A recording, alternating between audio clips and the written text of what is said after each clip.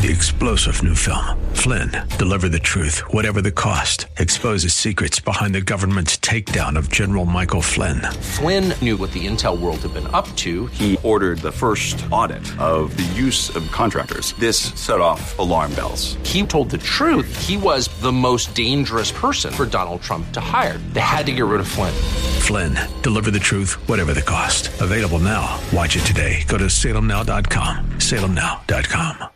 All right, let's continue with the Dave Elswick Show. I'm back in the saddle again. Linda's surgery went really well on Friday. She got past, I think, the majority of the pain on Saturday after the nerve block totally wore off. And she's doing well. I ordered her a wheelchair. It got here today just before I left to come to work. I talked to her. She said that she's been getting around in it a little bit, and she's been, doing her typical hop and move kind of thing that she does with her walker. So for a couple of weeks, maybe 3, she'll be doing that. It's going to take that long to the point where she gets to the doctor, gets the sutures taken out and all of that, all the sutures and all that. And then they're going to put her in a walking boot, and she'll be able to walk around like Boris Karloff from Frankenstein a little bit. And she'll be like that for 6 to 8 weeks total from the surgery on. So figure another 3 to 4 weeks after she gets the boot on, and then she'll be out. But she's doing okay. She's keeping a pretty good outlook. Not so much on Saturday when the pain was really popping. My wife doesn't handle pain really, really well. But, it's been tough. It's people don't realize how much a broken bone can hurt. And, for her, she broke her ankle in 3 different places, the left, the right side, and both sides, and then the back. So they put a bunch of screws in, evidently, and a metal plate in the back. Doctor says this is not going to hinder her in her movements later on. But, she's doing much better today. I think as we go along now, every day will be better because you just, now it's just a matter of getting healed up, letting everything heal up. So it happens. So we'll just kind of wait and see. I've been the all around man right now. I do the laundry. I haven't had to do much cooking. Thank goodness for my life group at my church. They've been showing up every evening with food for us. That's godsend, man. I'm telling you. And last night, some people brought. I think Ruth and her husband brought by some chicken Alfredo. It was good, and a salad that was good too. And night before, got some really good stuff as far as some vegetable soup and some cornbread. So I don't know what's going to be coming the next few nights. It's just kind of cool what's coming and what shows up. I'll eat it because I'm on that seafood diet. I see food, I eat it. So it's just the way it kind of goes. All right, got a lot to talk about today. This first hour, Robert Steinbach will join us in the 3 o'clock hour. We got a lot of things we'll talk about. But I got some sound today that you've got to hear. First of all, I got General Keynes from Fox News, and he's talking about Iran. I want you to hear what he has to say because what he says is very insightful. And then we've got Greta Thunberg. I think is she from Sweden? I think she's from Sweden. She's one of those Norwegian kids, I do believe. If it's not Sweden, then it's Norway. But bottom line, everybody's like, she's been out talking about global Sweden. All right, she's from Sweden. She's not blonde, though. That's kind of weird. Anyway, she was at the UN today. I guess you heard about in Washington, D.C., they had a big climate change rally, and they shut down a lot of the major thoroughfares in D.C., made it real difficult for people to get to work, things of that nature. And I don't understand why people think that is going to, make people warm up to your cause when you make it difficult for them to get to work and you tie up intersections. So that's not going to make people love your cause. I'm just telling you. But anyway, that's happened. And then this 16-year-old girl spoke to the UN. I think I'm going to start off with this, but here's my take on this. I don't know whether to be more upset that this 16-year-old girl is sitting up there and spouting off all this inanity, or the people who are taking her around the world to speak to everybody and then applaud everything that she says as though she's some great soothsayer, as though what she's telling, she's not a scientist. She's a 16-year-old girl, okay, saying what she thinks is the world is falling apart. Now, for all of you climate change believers out there that believe the world's going to come to an end here very shortly, that we're going to, as you'll hear her say, a mass extinction going on. More power to you. I'd hate to be you, because I'd hate to live my life looking towards the future thinking that there is nothing there for me. Now, you talk about being a nihilist. That's being a nihilist.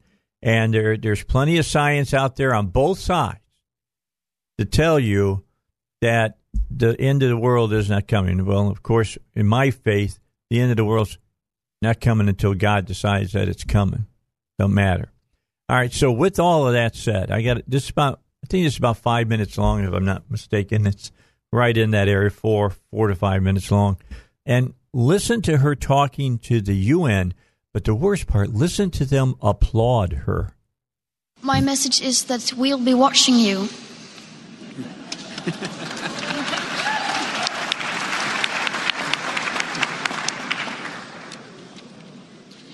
This is all wrong. I shouldn't be up here. I should be back in school on the other side of the ocean.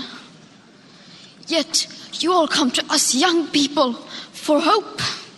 How dare you? You have stolen my dreams and my childhood with your empty words, and yet I'm one of the lucky ones. People are suffering. People are dying. Entire ecosystems are collapsing. We are in the beginning of a mass extinction, and all you can talk about is money and fairy tales of eternal economic growth. How dare you?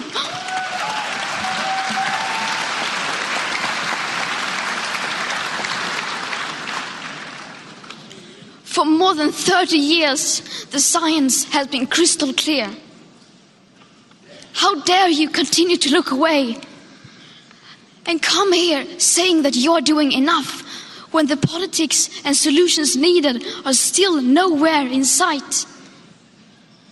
You say you hear us and that you understand the urgency. But no matter how sad and angry I am, I do not want to believe that. Because if you really understood the situation and still kept on failing to act, then you would be evil, and that I refuse to believe.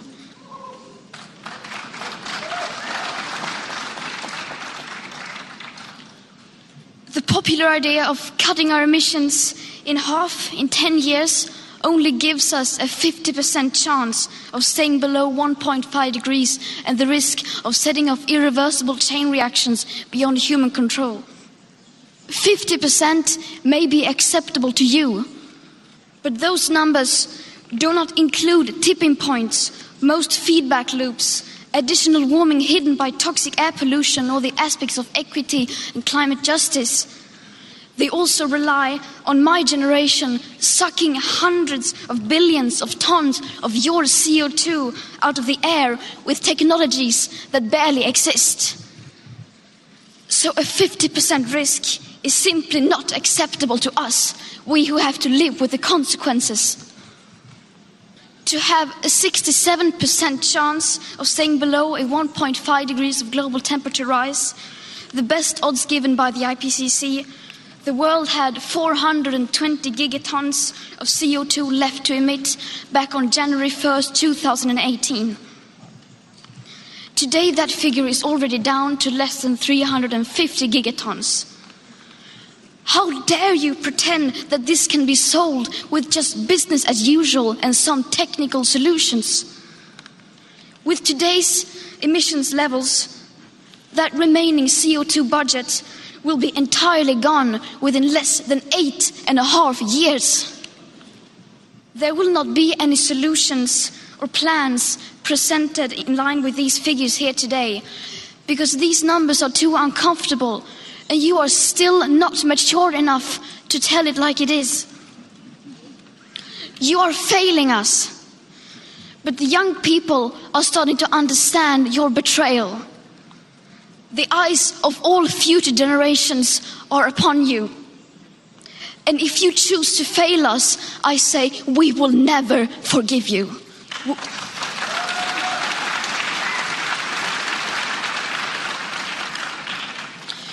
We will not let you get away with this.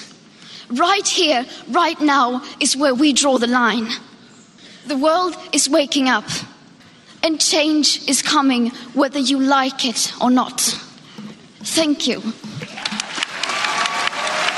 Now, let me ask you a question, Zach. Do you think that somewhere in her genealogy she's related to David Hogg? You know, the guy the young guy that's always talking about how evil guns are. Incredible. The thing I find really incredible is that they sat out there and applauded her. A 16-year-old kid saying that stuff. Unbelievable. All right, let's go ahead and get a break in. I had to play it for you. They invited her to speak to them at the UN. We'll never forgive you. Blah, blah, blah. Don't worry about it. I'll be dead. You won't have to forgive me. I'll be dead. All right, we'll take a break. We got more coming your way here on the Dave Elswick Show. You know, you have a 96% chance. A 96% chance of losing $111,000 in Social Security benefits. According to new research in Bloomberg, that's right. They did the research, and they have shown that 96% of Americans lose $111,000 in Social Security benefits because you're not taking your benefits at the right time. You're taking them at the wrong time. So learn how you can avoid that by attending an educational workshop called Maximizing Social Security with David Lucas, and it happens right here in Little Rock. There's 2 workshops this month, one Tuesday the 24th and the other Thursday the 26th. Registration's $20, and the seats are selling fast. So here's what you need to do. Call 501-653-6690. If you've saved yourself up on $250,000, you need to call that number and call it today. The workshop will reveal the little-known strategies that could help you wring every nickel out of your benefits that are rightfully yours. Numbers again, 501-653-6690, or register online at davidlucasfinancial.com. So over the weekend, I'm watching a little bit of football, and yes, I watched the Razorbacks. I watched the. How long are we going to give Morrison? Got a question. How long are we going to give Morrison? You know, my friend wanted him fired immediately. We have lost 2 games to the Mountain West now, 2 years. Until that time, I don't believe we'd ever lost to the Mountain West. So my question is how long do you give this guy? I mean, everybody, they're just freshmen now. Look, there's a lot of high school teams in the United States could beat San Jose State. Just saying. So anyway, how long are we going to give to him? But I watched that game. Here's the thing that bothered me the most about that game. And I might as well talk about this because it's on my mind. We tie up the game with, a couple minutes to go, 24-24. and the defense goes to sleep. And what kind of – and look, if your players phone it in, I understand. But I don't believe they phoned it in. I think that was one of the worst coaching jobs I probably have ever seen. I mean, you let them march all the way down the field. What is it, 79 yards they went? Almost 80 yards. I think they took this. Well, they may have started after 20. Bottom line, it was a long drive. Quarterback didn't have any problem completing the pass. You got kids out there that evidently still haven't been taught that you got to look back at the ball so that you don't get called for pass interference. I mean, if that one bad pass interference call that they made, I mean, that was a kind of a could not be one, but he didn't look back. Right. If he looked back, I don't think there'd been a flag. Game's over at that point because it was on a 4th down. So anyway, and then the turnaround and hand the ball off, and the guy scampers 20-something yards for a touchdown. You got to be kidding me. I mean, seriously, you have got to be kidding me. Yeah. How long do you hold on to Morrison? That's a great question. I mean, it's a question's got to be answered, and I'm going to tell you what, I wouldn't wait 3 years to answer it. You know, there's people, well, you got to give him 3 years. No, you don't. You don't have to give him any 3 years. If we only win 2 games again this year, I think it's time jettison this guy. And you don't win an SEC game, time to jettison him. Okay, so this was what, week 4 of the college football season? I think so. Okay, that was week 4, and they have about, 8 more games? Yeah. So you got to see some improvement. And they're all SEC games now. Right. And so you have to That's see. the problem. Yeah. You'd wanted to win this game that gave you 3 wins on the season, so you got a little bit of, you won 1 more, and then you want to see a little bit of improvement in the SEC games. Yeah. But, I mean, you got Texas A&M next. Then, I mean, let's just count. You got Auburn. You got Alabama, I believe we still play this year. You got LSU. Am I right? Do we have Kentucky on the schedule for You do these? have Kentucky. Okay, and Kentucky ain't a pushover. No. They're not a pushover. In fact, they probably have lost a game that they should have won. But, I'm just telling you. I'm just saying. I mean, and you got to play Missouri, too. That is right. Missouri's no pushover, and that's for sure as well. All right, so when we come back, because we got to get to the news here, I'll just leave it up to everybody to tell me when they got to get rid of Morrison out of up there on the hill. I mean, seriously, why you even picked him, I don't know. I don't get it. Maybe there wasn't anyone else out there. That's a good possibility. Who wants to come back and try to have to rebuild a whole program? You really have to do that at Arkansas. It's going to be tough for anyone. Even Nick Saban will have a tough time here in Arkansas.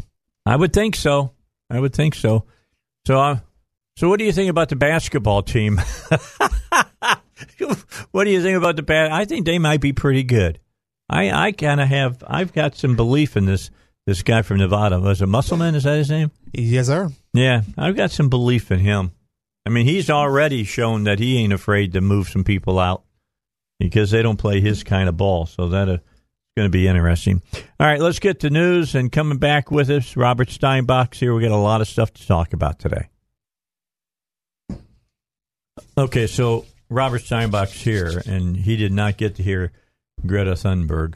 Not this time, but I've heard her already. From Sweden. Sweden? Yeah, I'm just wondering if she is in any way related to David Hogg. It sounds a little like, right? Yeah. I mean, it's 2 young people who are talking down to adults as though we're just frickin' stupid. And it's with a sense of knowledge that they don't have. Well, it's virtually impossible. How can you be 16 and know that much? They've been told it.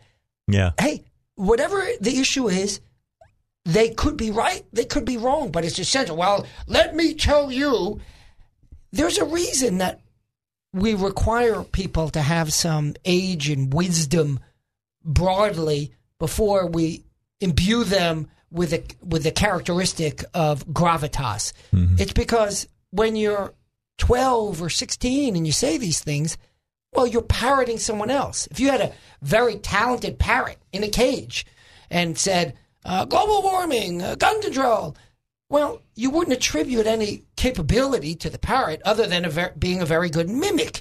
And that's the challenge with a 12-year-old, a 16-year-old.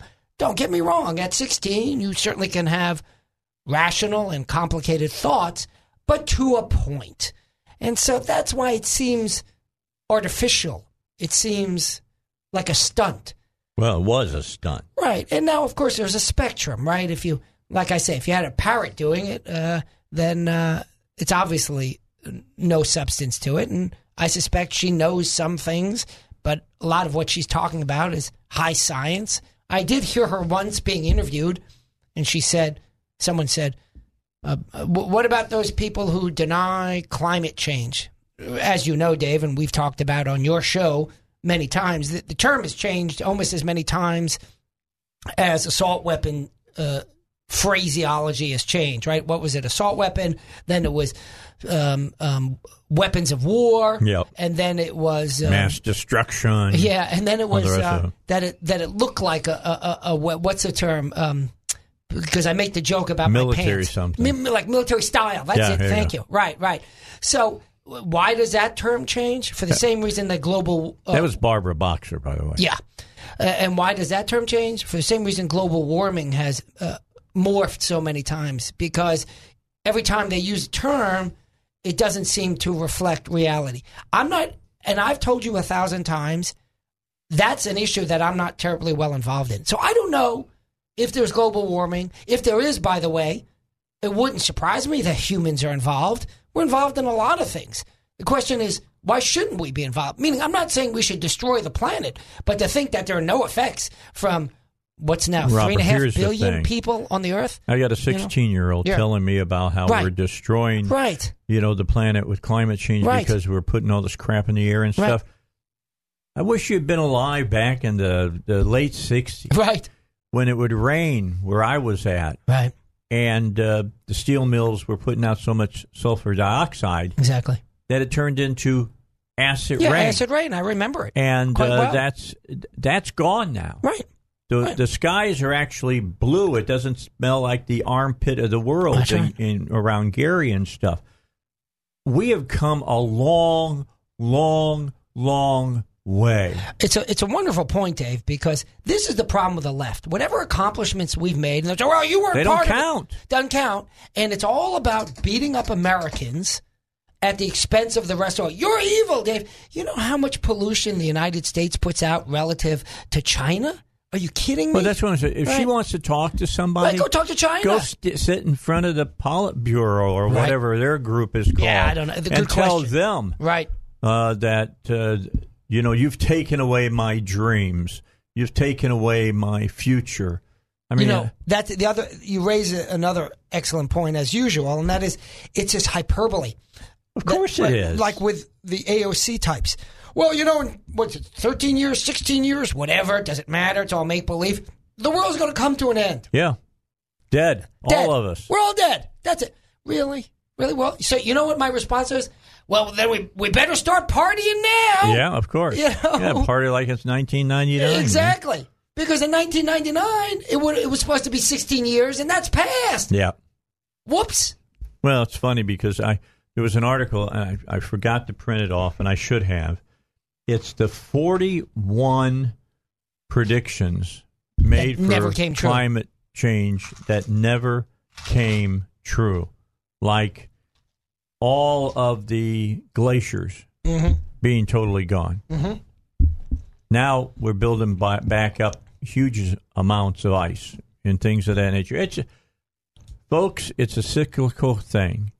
There's more to it than carbon dioxide in our atmosphere, and chill, man. Got to take care of it. Just telling you. And the thing is, I'm not saying, I don't know what you're saying.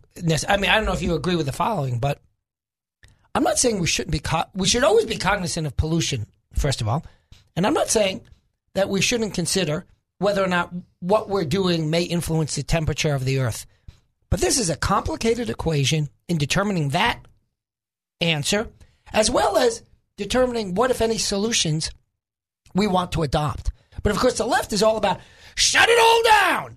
Go back and live in a cave. Yeah, don't eat meat. Of course, they're flipping burgers in Iowa.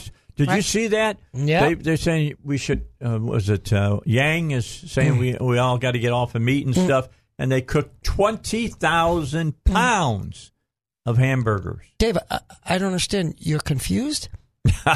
Democracy is about, or I should say the Democratic Party, I misspoke. The Democratic Party is about telling you what to do. That's true. Not what they're supposed to do. They're the kings. They're the elected kings of the country.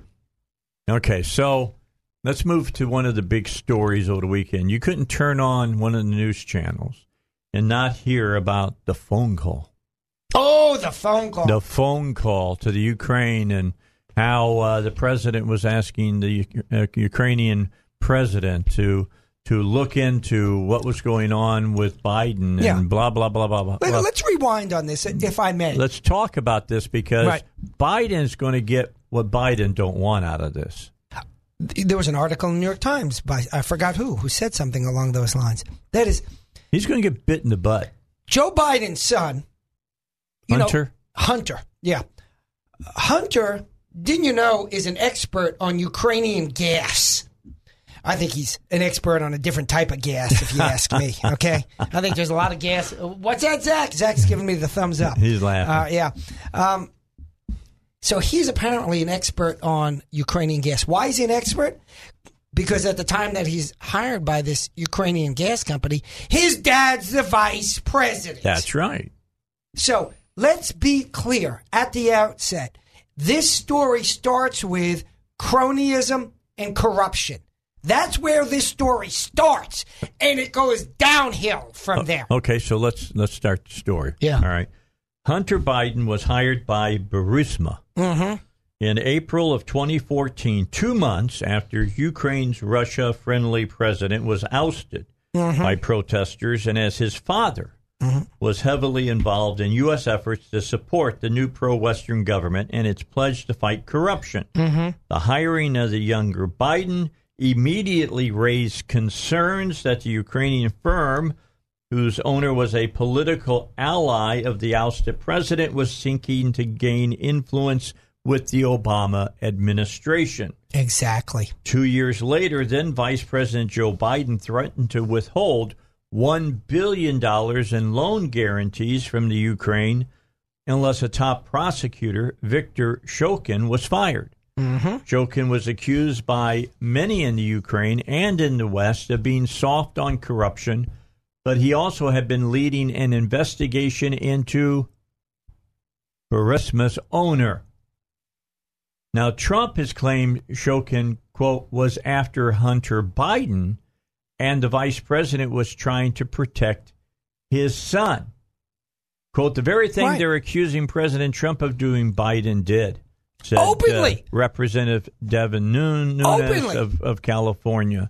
So what did Senator Lindsey Graham have to say about this? I want to play that cut from Lindsey Graham. I don't have my numbers in front of me today. He's got it. No, he's got it. Here's what Lindsey Graham said. Can you imagine if this was the Trump family doing business like this? So, I like Joe Biden. I like him a lot. But you can't have it both ways here. Yeah. They've done everything but turned the Trump world upside down. When it comes to this president, there are no rules, including a phone call. Everything is fair game when it comes to Trump. There are no privileges. So what I'm asking for is for us to take some time and effort to look at what the Ukraine may have done in the 2016 election. What role, if any, did the Bidens have to the Ukraine? Was it proper? Was it not? I promise you the American media is not going to look at it. I'm hoping somebody at the Department of Justice will do for the Biden-Ukraine connection what we did for the Trump-Russia connection. There you go. Dave, this is such an important point. And it's so remarkable when I watch the Sunday talk shows other than Fox, how they've inverted it. And I'll talk about that in a minute. Okay. But first of all, Viktor Yanukovych was the stooge, the Politburo, not literally, right, but the Russian stooge who was put in place in the Ukraine. He was overthrown. They had a revolution in the Ukraine, and he was overthrown. This guy that runs that gas company was one of that Russian stooge's buddies. They call them oligarchs because they own immense amounts of essentially government business, but they privatized it, but not to the people, but to individuals. Correct. So there's this prosecutor investigating this Russian stooge. So the Russian stooge says... That'd be Viktor Shulkin. Thank you. So the Russian stooge says, I best be hiring myself a Biden or an Obama to cover my behind. Mm-hmm. And he hires Biden's son. Wholly unqualified for the position, unless, of course, you recognize the key qualification that he did have. He was sired by a Biden. So he gets his job. What's he get paid? $50,000 a month. You know, it sounds like one of those corruption schemes we heard about here in our legislature over the last couple of sessions or so. Put that aside. So he gets $50,000 a month to do something for which he's not qualified. And then the Obama administration decides, and so the head of this head of the gas company, who's a buddy of the Russian stooge who was kicked out of office, follow along with me now, will you, is being investigated by a prosecutor. And it turns out that the prosecutor may be slimy as well. Surprise, surprise! It's Ukraine, after all. Right, surprise, surprise! So all of a sudden, Joe Biden becomes the paragon of virtue. Even though his son is in a corrupt position, paragon of virtue, and he's going to go over to Ukraine and threaten the government to withhold money if they don't do... $1 billion. $1 billion if they don't do what he tells him to do. Now, what are they accusing Trump of? Holding back money if the guy doesn't do... Military aid. Yeah, right. If the Ukraine doesn't do what Trump says. So the guy who openly threatened the Ukrainian government and did it at a meeting, right, of the Foreign Relations Council or something like that. It's a left-leaning group. Mm-hmm. He said this, and it's on tape. Oh, it's on the record. He said, yeah, I threatened them. I told them I'm going to leave. And they said, you can't do that. Only the president can do that. And he said, call the president. Yeah, watch me. Watch me. Watch me.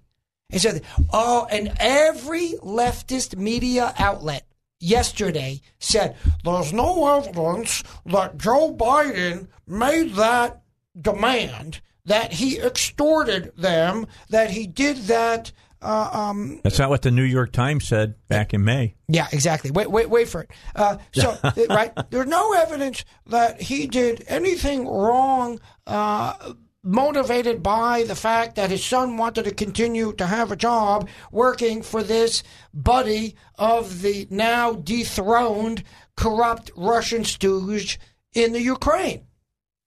That's why you have conflict of interest law, Dave.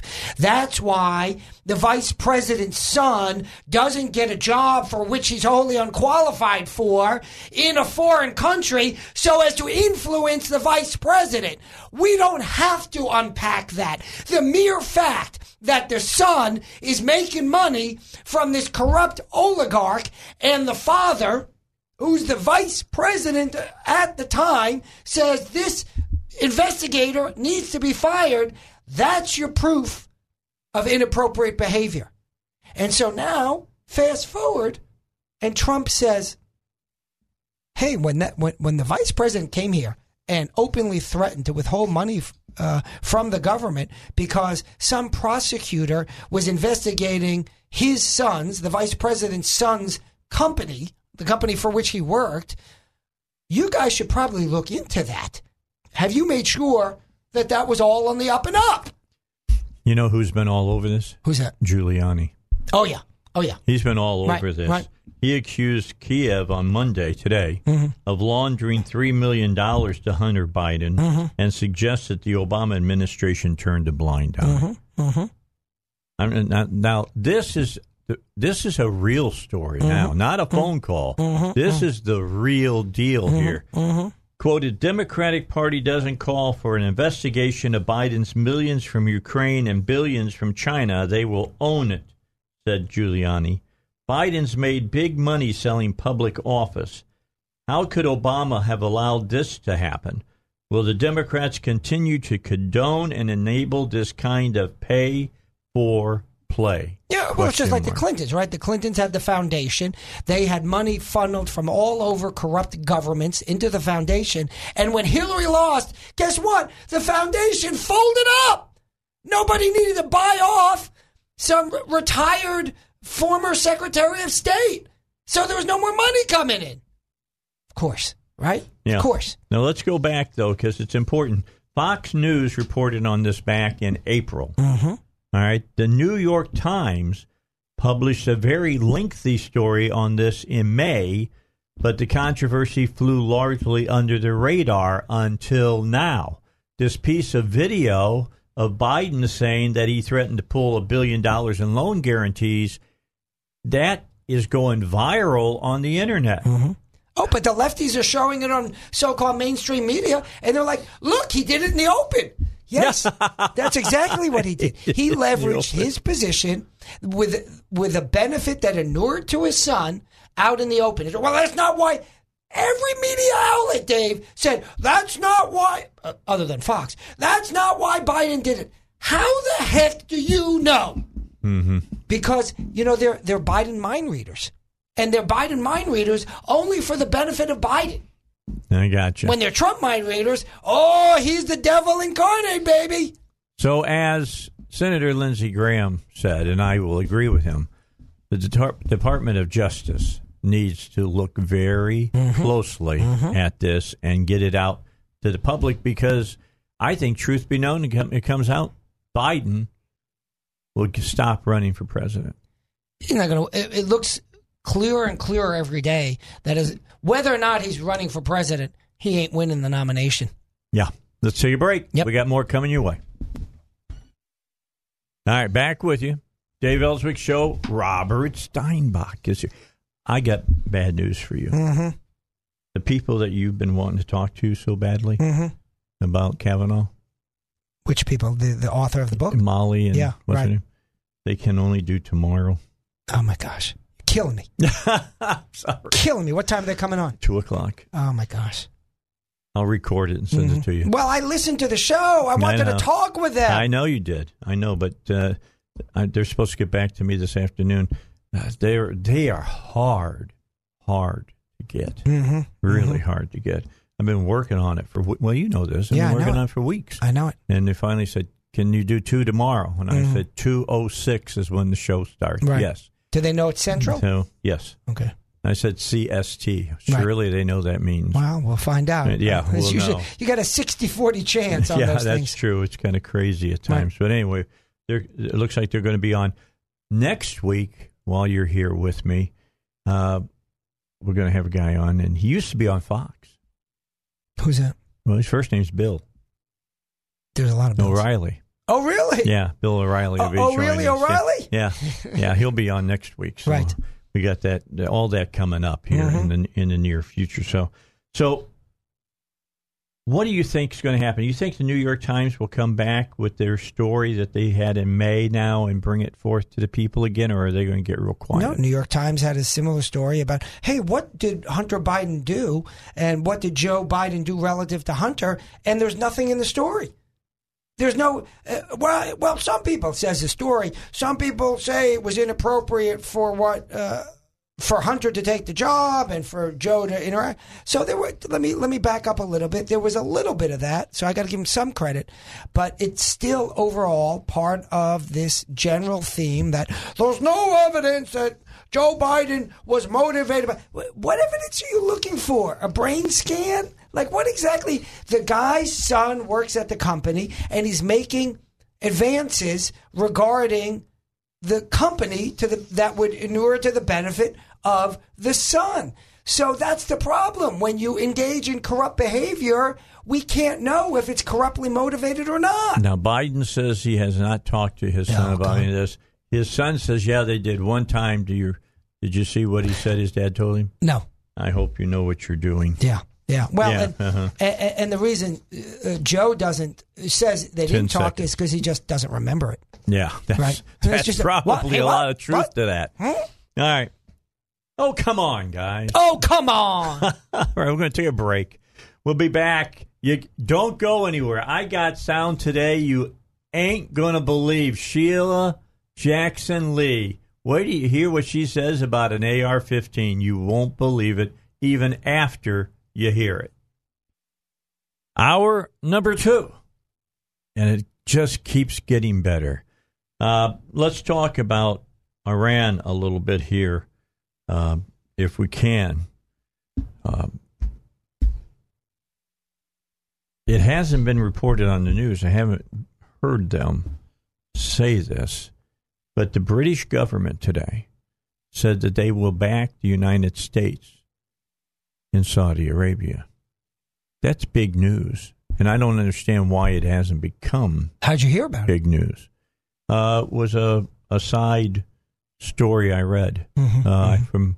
Seems like it was from one of the big news folks, NBC, something like that. And it was there, but I haven't heard. Have you heard it on the news today, Zach? Yeah, that Prime Minister said it. So that's big news. That's huge news because that means a coalition is beginning to form. Because people understand something, and for whatever reason, God knows I love Rand Paul. I really do. I'm a big fan of his. But when it comes to international affairs like this, he's stupid. Well, he's an isolationist, and I don't mean that as an insult. He believes that as a general matter, the United States interests are not served by sending Americans to go fight foreign wars. He is pretty categorical in that belief.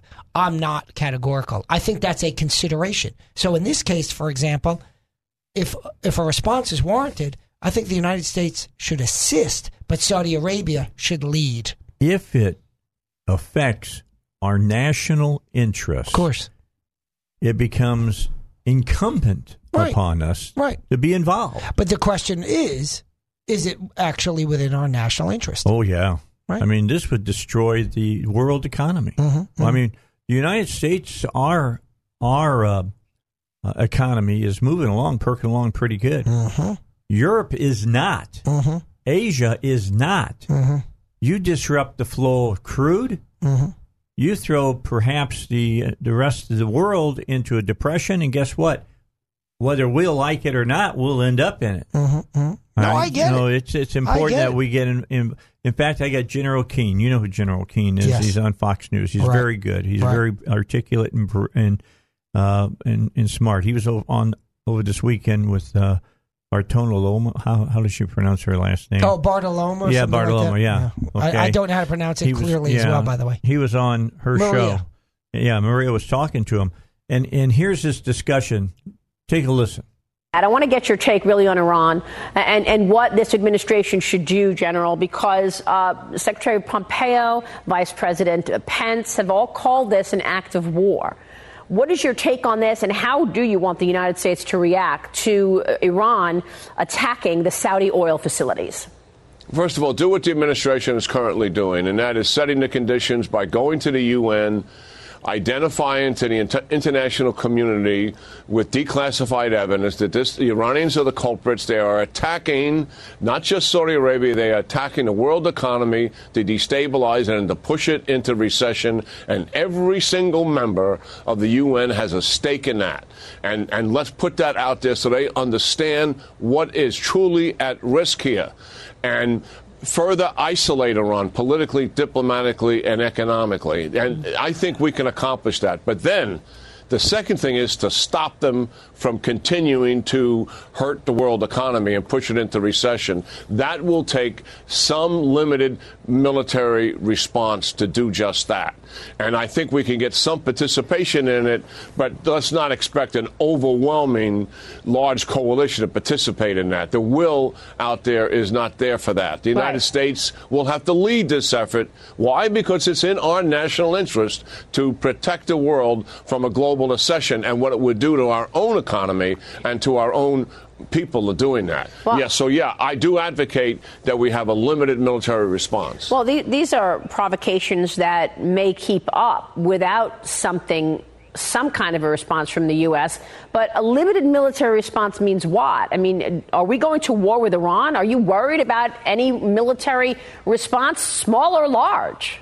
You know, that's a very good question, because the bravado and the hubris of the Iranians is that if you do anything to us, it means all-out war. Well, that's absolute nonsense. That's fear-mongering that they're doing to what? To push back on us responding at all or responding in any way that truly hurts them. And I do worry, Maria. We have civilian policymakers that I'm very familiar with that are in the Pentagon. And they have this fear. They get paralyzed by the fear of the Iranians' reaction. And they don't see through the smoke screen. And here's what they have done in the past, and I don't want them to do it here. They set up options and they exaggerate the risk, so much so that they steer the decision maker, in this case the President of the United States, to select an option that isn't robust enough to impose cost on the Iranians and therefore stop their behavior. Do I have any evidence of that? Yes, I do. When sarin gas was used in 2017 by the Assad regime, it was the second time they used it, once before in Obama. The president made the right call, military response. Let's target them. However, these policymakers steered that decision to be a weak military response as opposed to a strong one, given it was the second attack. And what happened? We didn't deter them. They actually conducted another sarin gas attack because that response is so weak. That is what I'm concerned about. I don't want to see that happen again to this president, where policymakers exaggerate the risk disproportionately, and we don't come up with a satisfactory response that deters the Iranians from this kind of behavior. But you also have said in the past that the pressure campaign is working. I mean, the administration deepened the sanctions. Are you comfortable with the response so far in terms of more sanctions? Yes, absolutely. The escalation of sanctions has been a hallmark of the administration and one of the significant successes that we've had in ever dealing with the Iranians in 39 years. But here's the problem. They are escalating kinetically, and our sanctions in of themselves, while they're hurting the economy, will not stop their kinetic escalation. I see. And it hasn't stopped them yet, and they're going to keep coming to see if they can hurt the global economy. That's what this is about. If they hurt the global economy, they believe the pressure will be put on President Trump then to back off the sanction. All right. So there you have it. Pretty astute, I think. Absolutely. Absolutely.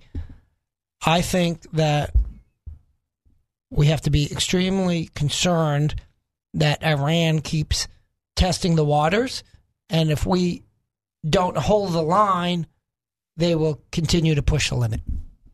Yeah. And why not? Right. That's right. Why not? That's how international actors behave, right? It's all about what's called in economics rational behavior. That doesn't mean smart behavior. It means what can you get away with? Because, see, what the president is doing right now to Iran is hurting Iran. Mm-hmm. It's hurting them badly. It's hurting the people of Iran as well. Mm-hmm. And so what would the Iranian leadership like to do? Well, if you're going to do that to us, let us disrupt oil and throw the whole world into a recession, and then we'll all feel the pain. Exactly. Well, you've got to either dissuade them from that or flat out stop them from doing that. Exactly. And I know, I'm probably one of the most anti-war people around. I've been places where people are shooting at you. It is not fun and it's not pretty. However, I also know this, as we knew during the Cold War, when we didn't have to shoot. It was just a matter of, okay, you go and you get this gun and we'll go over here and we got even a bigger gun. Right. That there are some people that they don't understand diplomacy.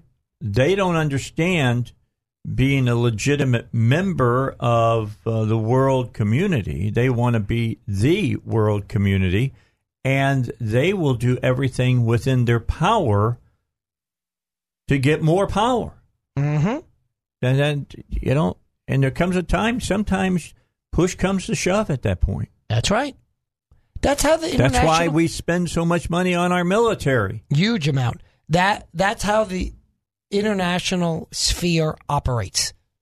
It's all about rational behavior, and I don't mean that as in smart behavior. What can you get away with? That's it. It's the law of the jungle. And so if you don't hold them back, guess what? They're going to keep coming. Yeah, Plain and simple. I just thought the King did such a nice job. Very nice. Of explaining the situation. And he tried to show you that there's people within the Pentagon that they're far from being hawks. I mean, they're soft, and they give information to the president that may not be to the benefit of the president. I mean, Assad used sarin gas, and then Obama said, "I'm going to draw a line in the sand," and he did, and Assad used sarin gas, and we wagged our finger at him, and then he did it under Trump's watch, and Trump sent over some cruise missiles and knocked out some airfields and things of that nature. Evidently, he and his generals wanted to do something even more, but some people that were higher up in the Pentagon talked him into making it a softer response, and that's what Keene's saying. Now, when it comes to they do it again, what kind of response are you going to have then? Because you're going to have to respond. So what do you want to do with this thing with Saudi Arabia?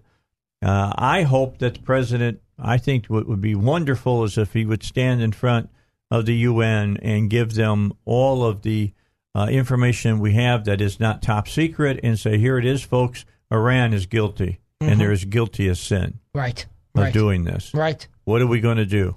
Right. Now, there's a lot of countries that have poo-poo that because they're friends of Iran.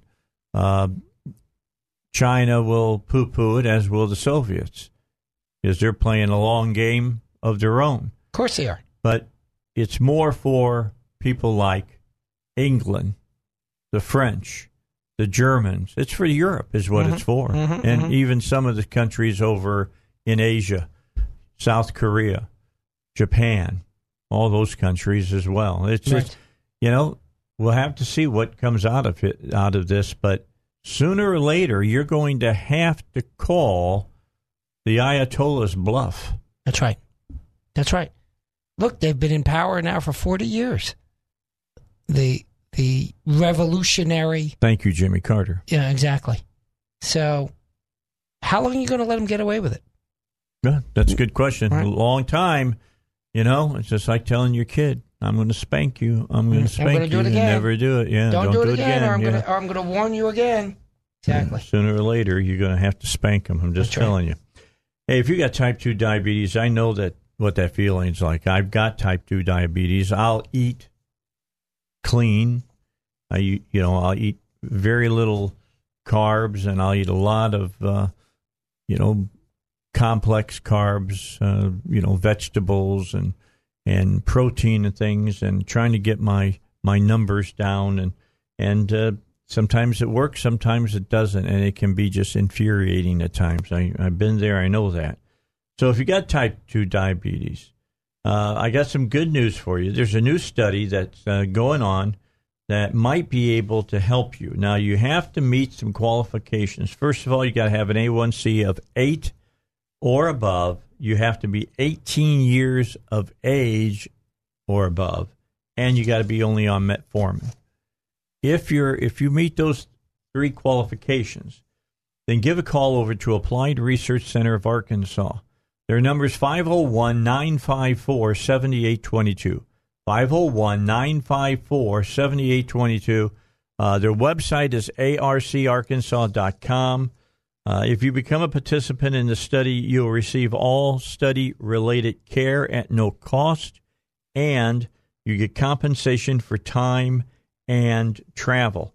And then while you're talking to them, tell them to put you on their list for the other studies they're doing. There might be another study that you might want to be in about GERD or endometriosis or something like that. Again, the phone number is 501-954-7822 or arcarkansas.com. That's for Applied Research Center of Arkansas. All right, so I come across pieces at times of audio that I watch it and I go, I've got to play this for my listeners. You've got to hear this. So this comes down to the Second Amendment. And we all know how absolutely, incredibly over the top and ignorant the left is about guns. Ignorant, baby. Yeah, I mean, they're ignorant. Big time, all right? And what better ignorance than Congresswoman Sheila Jackson Lee? Probably not by a long shot, not the brightest bulb in the case or the sharpest knife in the drawer. All right. Well, amongst congressmen, I'm not sure you can say that, Dave, because that's a low bar. I know. You're scraping the bottom of that barrel. That's a low bar. I understand that, but I want you to listen. The at least three of the people. First 3 you're going to hear is Sheila Jackson Lee, Beto, next, and then and you've heard a little bit of the Beto stuff before on my show, and then Bloomberg. And you got to listen to this stuff. It is just so over the top, dumb. They're just dumb. And Sheila Jackson Lee leaves the parade here. She's going to start off talking about AR-15s. For you who know about AR-15s and you who know a little bit about guns, hang on. You're going to freak. Here we go. My bill that I've introduced dealing with the caliber weapon, I've held an AR-15 in my hand. I wish I had it. It is as heavy as 10 boxes that you might be moving. And the bullet that is utilized, a 50 caliber, these kinds of bullets, need to be licensed and do not need to be on the street. Are you, in fact, in favor of gun confiscation? Yes. When it comes to AR-15s and AK-47s, weapons designed for use on a military battlefield, the high-impact, high-velocity round that is fired from those weapons, when it hits your body, expends all of its kinetic energy, destroying everything that's inside. Well, let's just look at the assault weapons ban. Yep. We had one in this country for 10 years. Every single weapon used by the shooter in Connecticut would have been okay under the old assault weapons law.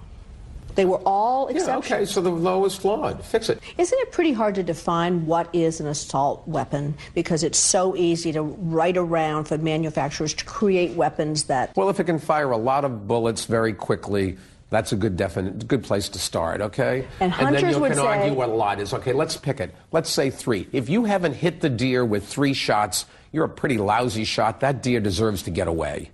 Let's get serious here. But that would ban most pistols. That would ban most... No, but pistols are different. You have to pull the trigger each time. An assault weapon, you basically hold it, goes... Blah, blah, blah. No, those are fully automatic weapons. Okay. But just to be clear on the law, and I'll get with you on the politics, but on the law, he said, yes, you can have regulations, but remember what they struck down. You couldn't even tell people how to store their weapons, disassembled. And he says weapons in common usage get the protection of an individual right. The AR-15, for good, bad, or indifferent, is the most commonly owned in the country. Yeah. Chris, I'm willing to fight that one all the way to the end because it is not common. It is unusual. And no one in this country, including owners of AR-15s and AK-47s, think that what is happening right now is okay. The time has come, America, to step up and ban these weapons. The other very important part of this bill is to ban large-capacity ammunition feeding devices, those that hold over 10 rounds. We have federal regulations and state laws that prohibit hunting ducks with more than 3 rounds, and yet it's legal to hunt humans with 15-round, 30-round, even 150-round magazines. This is a ghost gun. This right here has ability with a 30 caliber clip to disperse with 30 bullets within half a second. 30 magazine clip in half a second. There you go. It's exhausting. They just know so much about guns. Well, let's go through some of them, Dave, because first of all, I'm going to surprise your audience. I'm going to surprise you. Well, I'm going to have you hold your thought. Okay. Because we got news. Let's do it. I wanted to get that in before the news. Understood. And I knew you'd have a lot to say about it. Oh, I got too much. We got a lot coming your way. Stick with us after the news. We're going to talk Second Amendment. All right, so we left off listening to Sheila Jackson Lee, Beto, Bloomberg, Feinstein, and the last person I'm not exactly sure who it was. But the bottom line is we listened to really 5 people from the left tell us a whole lot of erroneous stuff. Mm-hmm. The least erroneous, somewhat ironically, was Feinstein. I can tell you a funny story about her in a moment regarding guns. So, of course, you heard Sheila Jackson Lee say that an AR-15 is a 50 caliber heavy gun. Just about everything in that statement is wrong. But I'll make you a deal, Dave. I'm going to surprise you. Okay. I'm going to agree with Sheila Jackson Lee. We should ban all the ARs that are 50 caliber. Get rid of them now. Get rid of them now. Can you believe that? They got these 50 caliber ARs floating around. Yeah. Get rid of them. Wait, what? They don't exist? Whoever heard of them? You want to ban something that doesn't exist? Okay, I'll get on top of that. I'll get on board with that. That's what it's all about. I'm just telling you. They just do not. How is it that Reagan put it? It's not that the Democrats know so much. It's that they think they know so much when they know so little or something. I don't know. Yeah. He had a great twist of words to that. Well, I wish I knew half as much as the Democrats think they know. I'll tell you that. Because, man, that's why the left thinks they can solve the world's problems, because they think they have a mastery on reality. Oh, no, just let us take care of it. We'll fix health care. We'll fix retirement, Social Security. How'd that work out, right? Yeah. We'll fix the economy. What was it under Obama? 1 to 2% growth, and we should expect that to be the new normal, and then Trump gets elected and it shoots up? Yep. Right? Right. No, they're on top of things, all right? They're on top of redistributing money, and by the way, not from the rich to the poor, from everyone to the government. Yeah, that's exactly. To bureaucrats. To them. Right, to themselves. How do you think bureaucrats get paid? Through taxes. Yep. That's why they like taxes, not because they are charitable, not because they want the money to go to somebody else. They're not concerned with that at all. They are concerned with ensuring that their trough remains filled at all times. And how do you do that? You make sure that taxes are high enough that their bills get paid. You don't think the president of any party lives like a king? He gets chauffeured around. Yep. The salary doesn't matter. He doesn't spend any of it. That's not the issue. Of course, President Trump donates the salary because he doesn't need to get it. But don't kid yourself.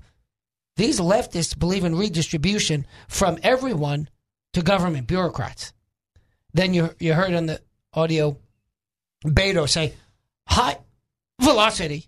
It's as if the guy's getting punched in the gut every other word, by the way. It's painful to listen to that guy. It's like he's getting kicked or something. In any event, high velocity, high impact.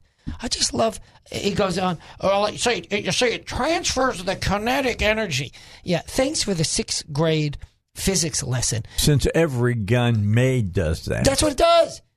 Force equals mass times acceleration. And what is the killing power of a bullet? The mass and the speed, baby. 2 things. The bullet and how fast it's going. And the thing about the AR, interestingly... It's going really fast. Yeah, well, and the interesting thing, though, about the AR is it's a small bullet. It is going really, really fast. It's a little bigger than a .22. Right. That's all. Right. But it's got a lot of oomph behind it, so it's going really fast. But you know what's much more deadly than that, of course, as you know, Dave, is any 30 caliber rifle, a 308, a 30-30, a 30-06. And the military adopted this weapon in direct contravention to what your buddy Sheila Jackson Lee has to say. You know, I'm joking, right? Meaning, because it's lighter, and the bullet's lighter, and the bullet is actually less powerful. Right, Rob, you're saying that the military would accept a bullet that's less powerful? Yeah, because you know what? It doesn't take much to kill a human. No, it does not. Right? So that's why when you're hunting deer, you don't use a .223. You don't use a .556 because you want a shell that's going to take down the deer. But the .223, the .556, the 30-06, the 30-30, the 308, those will all take down a human being. So at a long distance no as less. Well. Right. So the AR-15 is not more powerful. It's actually less powerful. With that said, it kills just fine. Mm-hmm. So I'm not suggesting it's not a deadly weapon. But the difference is, on the AR, it's a little hole coming in and a slightly bigger hole if it makes its way out, coming out. And on a 30 caliber rifle, it's a little hole, but bigger, going in, and a huge gaping hole coming out. It is by far, and in no doubt, a more deadly caliber. Yes, so absolutely. that's what just drives me crazy about these lefties. And then, of course, you heard Bloomberg. Oh, my gosh, you know, I'm not a Bloomberg supporter, but I am originally a New Yorker, and I'd like to think that New Yorkers are not stupid. But when you listen to him talk about if you guns, look at the last two mayors they've elected, it makes me wonder. That's rough. That is rough. This the blah, blah, Blasio, he is, ooh, boy. That is some rough hoeing, baby. Oh, by the way, he's out now. Oh, I heard he's out. Who? Yeah, right. Yeah. Come on, man. Yeah. So you heard Bloomberg. What did Bloomberg say? That a so-called assault weapon, which is, as the interlocutor aptly said, you can't define it. Bloomberg said, well, let's start here. Yeah, it's a machine gun. Wait, yeah, what? It shoots a bunch of bullets. Yeah, all at once. Wait, what? What? Oh, my gosh. I got to laugh. It's so ridiculous. Laugh. Exactly. And, you know, listen, I have no problem if someone doesn't know, oh, this big shell is called the 30-06 and this one, the smaller one, is called the .223. But then you simply have to say the big bullet or the small bullet. Like, I don't need you to be an expert on all the terminology. I don't like sort of the lingo and all, everybody, oh, well, he doesn't understand it because he doesn't know that this weapon is it. No, but you got to, if you want to make policy, you can't be stupid on the facts that relate to the issue. And here's where Bloomberg went stupid, all right? Yeah. Because the interviewer, which was from one of the major three networks, I forget her name, and she said... She's handing it to him. Yeah, you're talking about weapons that are fully automatic. I mean, I'm talking about, you know, semi-automatic. And he says, shoots a bunch of bullets. And once she says, well, what about a pistol does that? He goes, oh, no. A pistol, every time you shoot a bullet, you got to pull the trigger. An AR-15, you just hold the trigger down. No. Wrong. No. No. If you pull the trigger and hold it, guess what? It stops shooting. Yeah, you pull the trigger and hold it, you shot one bullet. That's exactly what right. happened. I pulled the trigger, only one bullet came out. That's right. Got to pull it real. Now you can pull it real fast and send a lot of bullets downfield, but I can do that with my 38 or my 380 you can do it with anything. Or 45. Well, I can do what's that. The 9mm. You could. Every semi-automatic shoots at the same rate, as fast as you can pull the trigger. That's exactly right. That's it. Oh, well, that one shoots faster. No, it don't. First of all, it don't shoot. You shoot it. But let's put that aside. Right. Put that aside. I'm not even trying to be clever here. You sure it doesn't have a brain of its own? Yeah, exactly. I'm not trying to be clever here. The point is the AR-15 shoots just as quickly or not quickly as a 308. Where the camera? No, it does. The only thing that you can adjust is the length of the pull on the trigger, meaning different guns have different trigger pulls as well as the weight on the trigger pull. But you can vary those in any gun, and it's a question of how you like the trigger to feel. That's exactly right. What's your personal preference? Yeah, it's a preference. It doesn't speed it up. So it's just such complete and utter nonsense. Here's the story I wanted to tell you. I think I may have told you on the air already once. But was this about Feinstein? Yeah, about Feinstein. Right. So Feinstein, when I was working in the Senate, comes up to the senator on the Senate Judiciary Committee that I was attached to. I don't mean that literally. Obviously, that's sort of a term of art. And he was involved in the assault weapon ban. He's a Republican. In any event, he said a few things about it, and she comes up and says, "Well, that's wrong." And then walks away, essentially. So he turns to me because I was a researcher on gun issues, right? I was the gun expert on the staff. And I said, "No, you didn't say anything wrong. I'm not talking policy preference. I'm talking about factual." She said, "You are factually wrong on this." I said, No, she's wrong." And so he goes, "Well, what is she talking about?" And my first answer is, I can't get inside of Dianne Feinstein's head, okay? Because I read Alice in Wonderland once, and I was not on LSD, and it felt like I was. So I'm not going to try to get inside the head of Feinstein. But in fact, I did figure it out, and she was confusing one bill entirely with another bill and the underlying facts as well. So she had no idea what she was talking about, and on that issue. Now, that doesn't overall necessarily make her a dummy. She may be one, she may not be. I'm not saying one way or the other. But it's just a demonstration that when these lefties get involved in gun issues, more often than not, they simply don't understand the basic facts. One thing that she said, I will give her credit for. I don't agree with it, but I will give her credit for. She said it wrong, but I'm not trying to be picayune. But she ultimately came out and essentially said, I want small capacity magazines. I don't want a magazine that can hold more than 10 bullets. Now, by the way, you heard Blumberg say, well, if you can't shoot a deer with 3 shots, you shouldn't be able to shoot the deer. Yeah, I'm not so worried about the deer. I'm worried about the guy breaking into my house. And I didn't realize it was a test. And I've got to get him in 3 shots or I lose. And my family dies. Is that how that works? But her point is, I want a more limited magazine so that a bad guy can't shoot up a mall or something like that. And I once had some sympathy for that argument, to be frank with you, but I don't any longer, not because there's no logic to it, but I believe the countervailing argument is more persuasive. That may be true, that you could stop a bad guy when he's changing magazines. It's not a lot of time, so I don't want, the left kind of jumps all over that. But the flip side is I want to be able to defend myself. And I also will be put at a disadvantage when it comes to changing magazines if I have a limited capacity magazine, and I know the bad guy is going to get a hold of the illegal magazines, and I won't keep an illegal magazine. And so that's why I think the magazine restriction should not go into place.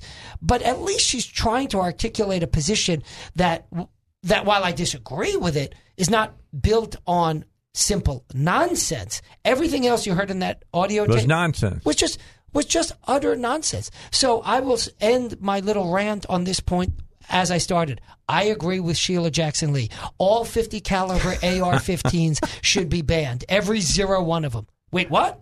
Can you imagine a 50 caliber AR-15? You can buy. She's right. It would weigh a ton. It would weigh a ton. You can buy a 308 AR right now, and they're often shoot well, but the interesting thing about it is that the AR wasn't designed around a 308 shell, and the 308 rifles that are made, the 308 ARs generally have problems because they can't tolerate, the bigger bullet, the impact from the bigger bullet. So over time, the 308 ARs often show wear and strain and fracture in ways that you would not only not expect, it's dangerous.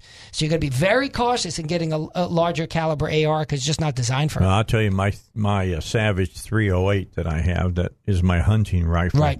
I can tell you that thing is heavy. Exactly, because you have to have a much heavier gun. That's why the military... It's got to have a heavier barrel. Of course. The military moved from the M14 to the M16, which is what the left claims is comparable to the AR. It looks similar, I'll grant you that. And when they moved to a lighter gun because it's easier to carry, and a lighter bullet because you don't need so much stopping power when you're shooting people. And gives you a whole lot less weight to carry. That's right. Yeah, that was the first point. It's a lighter gun. You got to carry, 8 or 10 clips on you It weighs you down. Oh, yeah. Oh, you're right. The bullets weigh more. The gun weighs more because it has to be able on the M14 on any .308 or any .30 caliber gun. And so, of course, the gun weighs more because it has to, and the bullets weigh more because they're bigger. Yeah. Notwithstanding Beto's complete inversion of reality. Yeah. What? And it's like, nobody questions him. Listening to him is like watching those old dubbed karate movies. Yeah. You know?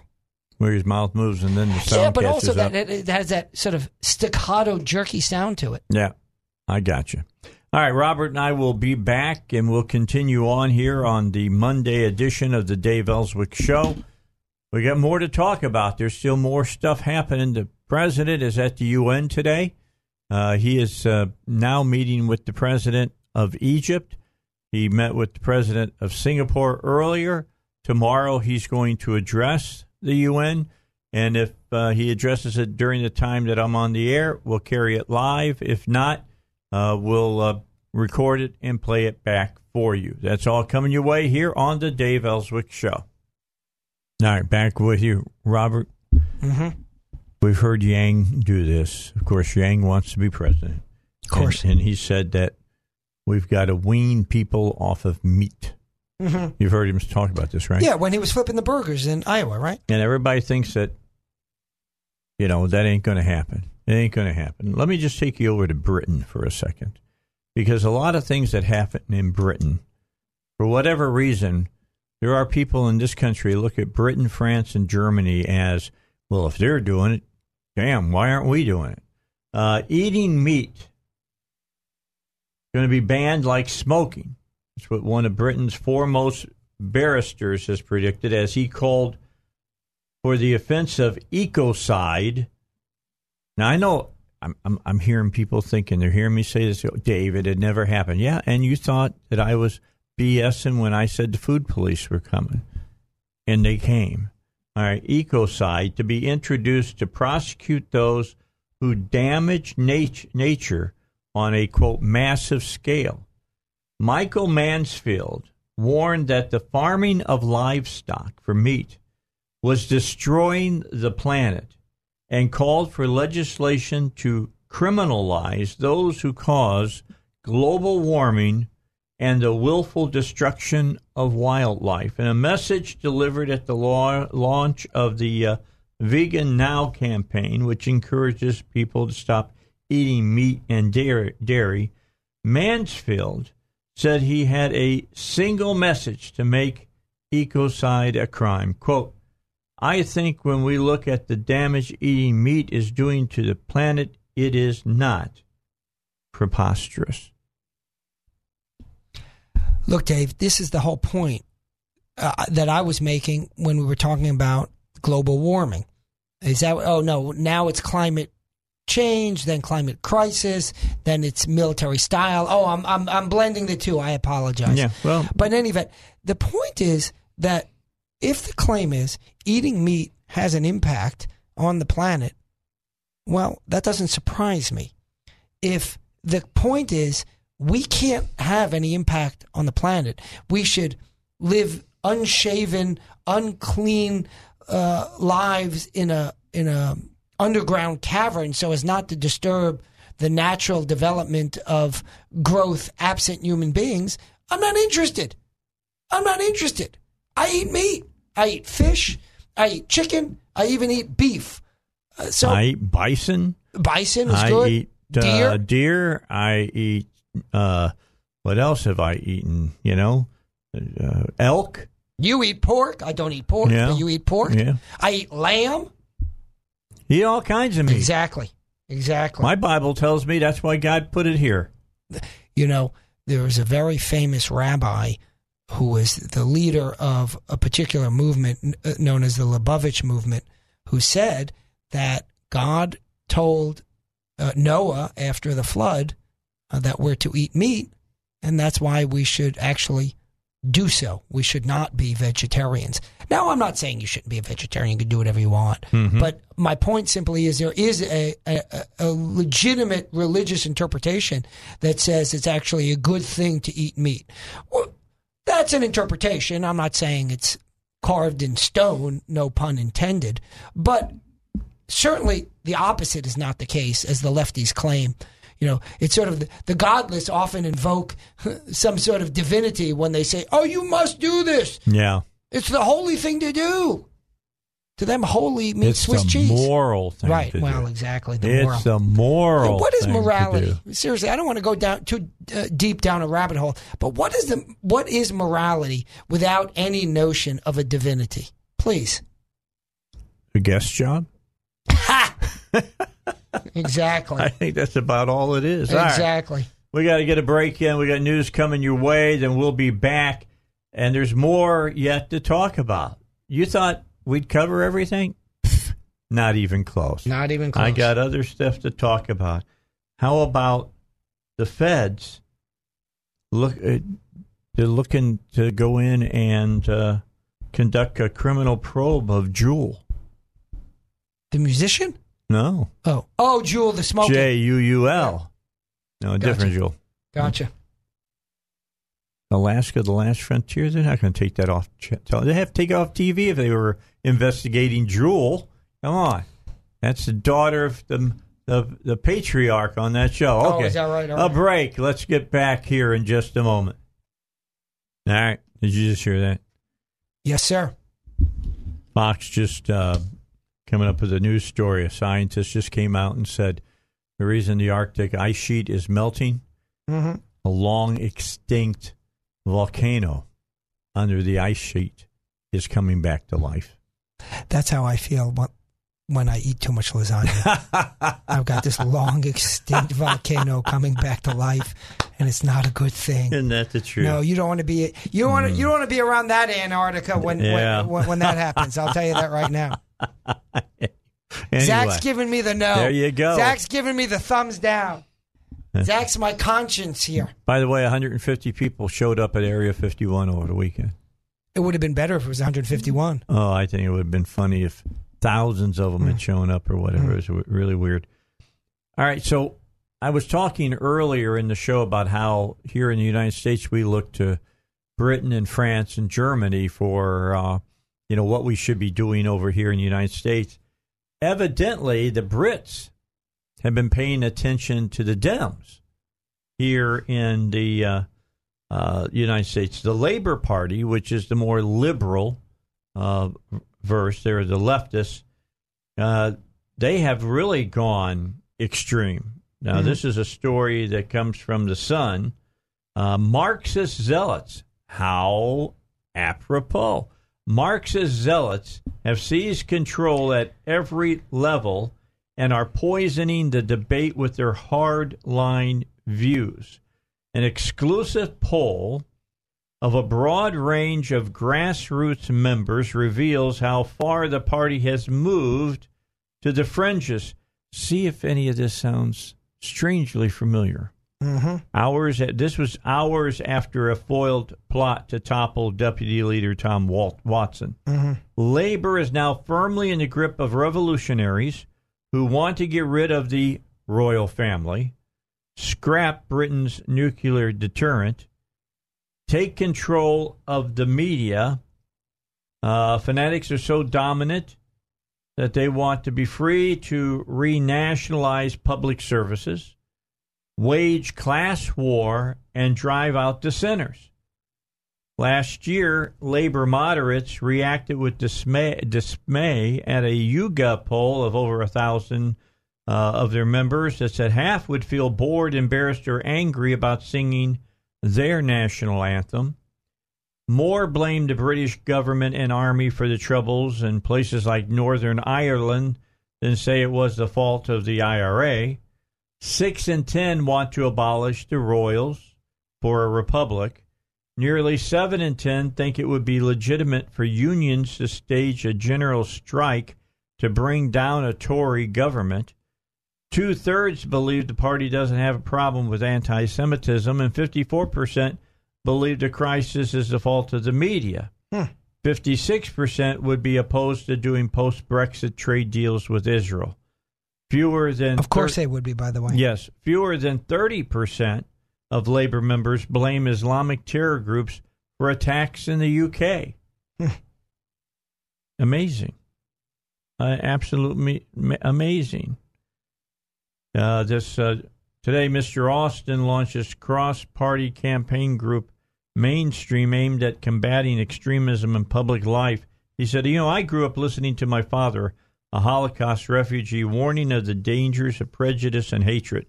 I joined labor as a teenager and campaigned for it all my adult life. But the party of today is not the one that I grew up in.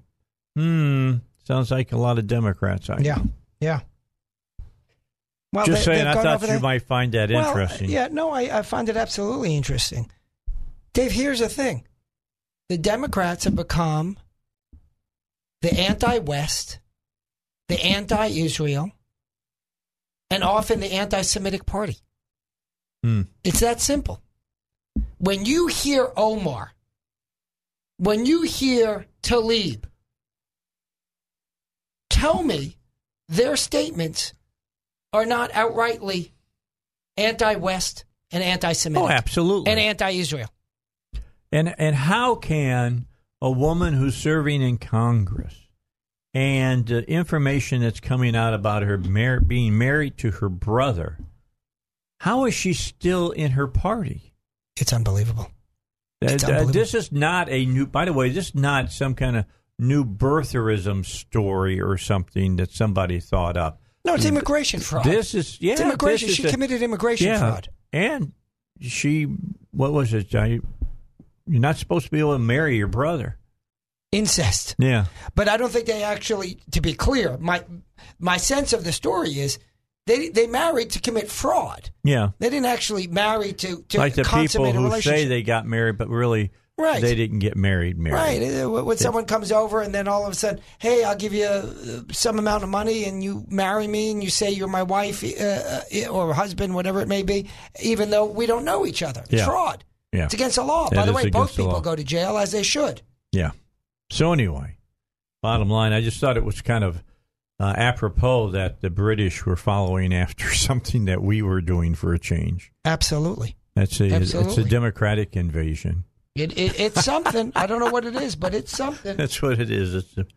Hey, what is Biden? Biden's on the attack now. You say because he fell behind Warren now in Iowa. This is what my friend just sent me. I'll tell your audience. It's a tweet. It says every left-wing cause is a cause plus anti-Zionism. Hating Israel is the price of entry, essentially, to be a leftist. Save our planet and free Palestine. Some little girl is holding up a placard, and Tlaib is taking a picture with a big smile. Look at the big smile. Free Palestine. And so the point of the tweet is every left-wing cause, I'll repeat it because I don't think I emphasized it right, is whatever the cause is, plus Israel's bad. Wait, what? Yeah. Wait, what? I had that once. I was talking with someone. A friend of mine. I'm cautious. You don't have to say who it is. Right, exactly. Talking with a friend of mine, and a friend or relative of hers starts going off on Israel. So you might think, oh, well, I brought up Israel. No. You know what I brought up? Medical care. I brought up medical care, and the friend's friend said to me that Israel is the big or little Satan, whatever the case may be, essentially. Because that's how crazy the lefties have gotten. It was because of the Jews that our doctors, healthcare I don't know screwed up. Exactly. I mean, this is the thing. Like, you can't even decipher the idiocracy of it all. It's impenetrable. Oh, but they can get through it. They can get through it. That sounds like American X. You ever see that movie? American what? American X. No. You ever get a chance to watch that movie? It's about a white supremacist, a real white supremacist. Yeah. Oh, that's right. He talked to these crazy white supremacists, right? And you start talking about, well, I went to the supermarket and the peaches weren't ripe. Oh, I can tell you the cause of that. It's Israel. Wait, what? So yes, but that's the irony, is that the left has the far left has gone so crazy, it's come back around on the extreme right. They're the same thing. Well, I've always said that. Of course. The extreme left and the extreme right will reach up and it becomes totalitarian. That's right. No matter which side it is. Exactly. It doesn't matter which side. It does. Just a different label. All right. So Joe Biden. Come on, man. Slammed Elizabeth Warren today. because he feels the grasp or the grip of the Ukraine nomination going away. Yeah. Ukraine. For dodging the middle class tax question, and Warren has dodged this question. There's no doubt about it. You can see interview after interview after interview when people say, "How are you going to pay for this Medicare for all?" and she don't have an answer. She said, as he said that about her Medicare for all plan is going to have to raise taxes. Mm-hmm. Quote, "It's going to cost a lot of money, and she's going to raise people's taxes doing it," Biden said. Responding to Biden, Warren dodged the question again and told a CNN reporter that, quote, "giant corporations are going to see their costs go up." Okay, I'm going to just stop. Let's just stop right there. Zach, pull the microphone over. I'm just going to ask you Logic 101, okay? Let's say this huge corporation, they make a widget that you and I buy. Suddenly, the government says you got to pay this amount of money. So their costs go sky high. Mm-hmm. What do you think is going to happen? If their costs go up, what are they going to do? Charge you more. Oh! That's some crazy. I can't believe that you would there, think Zach. that would happen. What kind of corporations would, of course, just absorb that? Are you going to tell me next that 2 + 2 is 4, Zach? That's that kind of new math that you kids be learning over here in the high schools. See, Zach is my Mr. Snerdley. Yeah. All right? I'm just telling you, he's my Mr. Snerdley. He cuts through the crap and gets right to the commonsensical answers. The cost for middle-class families, for working-class families, for the people that are squeezed so badly are going to go down. And that's what Warren said. Zach, I'm going to give you a job, all right? I need a BS meter, okay? I need you to find us some kind of a horn that is just really obnoxious so that whenever we hear just pure bovine BS like this, we can play it. Get Beto's voice. Get a recording of Beto's voice and that sort of in between the vomit gag that he speaks a word. That's what I want to hear. All right. Warren, maybe that's it. Maybe he's just about to vomit in his mouth every time he's speaking. He just needs to go away. Yeah. Warren repeatedly dodged that question last week when she was being interviewed by Stephen Colbert. An exasperated Colbert tried to offer advice about the taxes that perhaps you're not mentioning. In July, Warren got into a heated exchange with MSNBC's Chris Matthews while refusing to answer Matthews' question on middle-class tax hikes. She also dodged a question on CNN and on ABC's debates. In Political, Jeff Greenfield noted that Warren could be holding back an admission that Medicare for All will lead to higher taxes for the middle class because she's worried about losing voters. Oddly enough. That is the biggest piece of political insight I have ever heard. They're geniuses. And Greenfield makes hundreds of thousands of dollars to come up with that type of great insight. Mm-hmm. You're scratching your head there. I'm scratching my head because I think I got some shinola that was splattered on me. Yeah, Greenfield wrote, "This leaves an obvious question that will follow her through the campaign. Bernie Sanders is frank enough to acknowledge the obvious and then explain it. Why won't you?" And the answer is as simple as, quote, "If you say you will raise middle-class taxes, an unmeasurable but likely significant number of voters simply will not bother to wait for the rest of your explanation." Thank you very much. Of course not. Look, the only way to make it happen is to raise middle-class taxes. And instead of coming out and saying, "I'm raising your taxes and I'm giving you something for it," she doesn't want to. Here's why she doesn't want to say it, I should say. Because people have learned. We're old enough, we're wise enough to know when the government says, "Oh, we're going to provide you the service you were otherwise getting privately." And by the way, our health insurance system stinks. It has problems. But it could be fixed if the government would get out of it. That's it. The answer is not more government intervention. It's less government intervention as a general matter. But also, I will say this. Too often, these health insurance companies are essentially committing fraud because they tell you they're giving you a product in terms of your coverage. And then when you get sick and you least are able to fight with them, they tell you, oh, this is not covered and that's not covered. Mm-hmm. And I can tell you, as a lawyer, having seen some of these agreements, these things are not the way that insurance companies often claim, oh, well, that's not covered. I knew people who were ombudsmen in insurance or an ombudsperson in an insurance company, and her job was if someone had a dispute, they would come to her, and she finally quit. She said, because they came with real disputes. They weren't getting paid. And I said, well, they're supposed to get paid, and the insurance company didn't like that. And she told me that the effort of the insurance company was drag your feet enough, and enough people will drop out of the system in terms of asking for the money. So I think there's a lot of unfairness with the insurance system. I don't think it'll be better. In fact, I'm confident it'll be worse if the government takes over. And that's what she won't say. Warren won't say. If Warren would say, oh, well, we're going to take it over, we're going to charge you for it, and that's why you pay more in taxes, people would say, but I'm not comfortable with the government doing that service because I think it will be worse, not better. Or they say, tell us how much more. And then that's another thing. And then right. they how can't much? say it. That's another Americans on taxation reform, that would be Grover Norquist Group. Medicare for all would require anywhere from $32 to $36 trillion in higher taxes over the next 10 years. Mm-hmm, mm-hmm. All right? Mm-hmm. Over 10 years. Okay, do quick math. 10 into 36. 3.6. 3.6. Okay. $3.6 trillion. Last year, the United States took in taxes, $2 trillion. There you go. That's for everything that was already running. Now they want to add $3.6 trillion more every year. Mm-hmm, mm-hmm.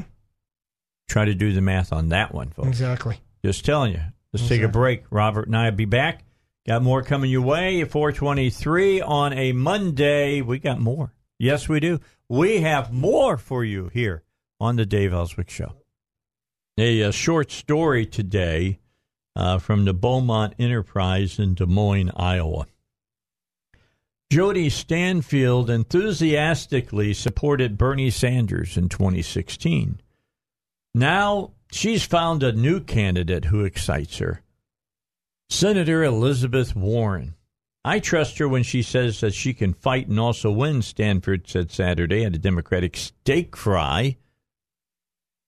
We're supposed to stop eating meat unless you're a Democrat and a steak fry in Iowa, exactly. Where many of the candidates spoke. While Sanders and Warren have similar platforms, the Massachusetts Democrat would be more effective in accomplishing her goals, said the 51-year-old who works at the YMCA.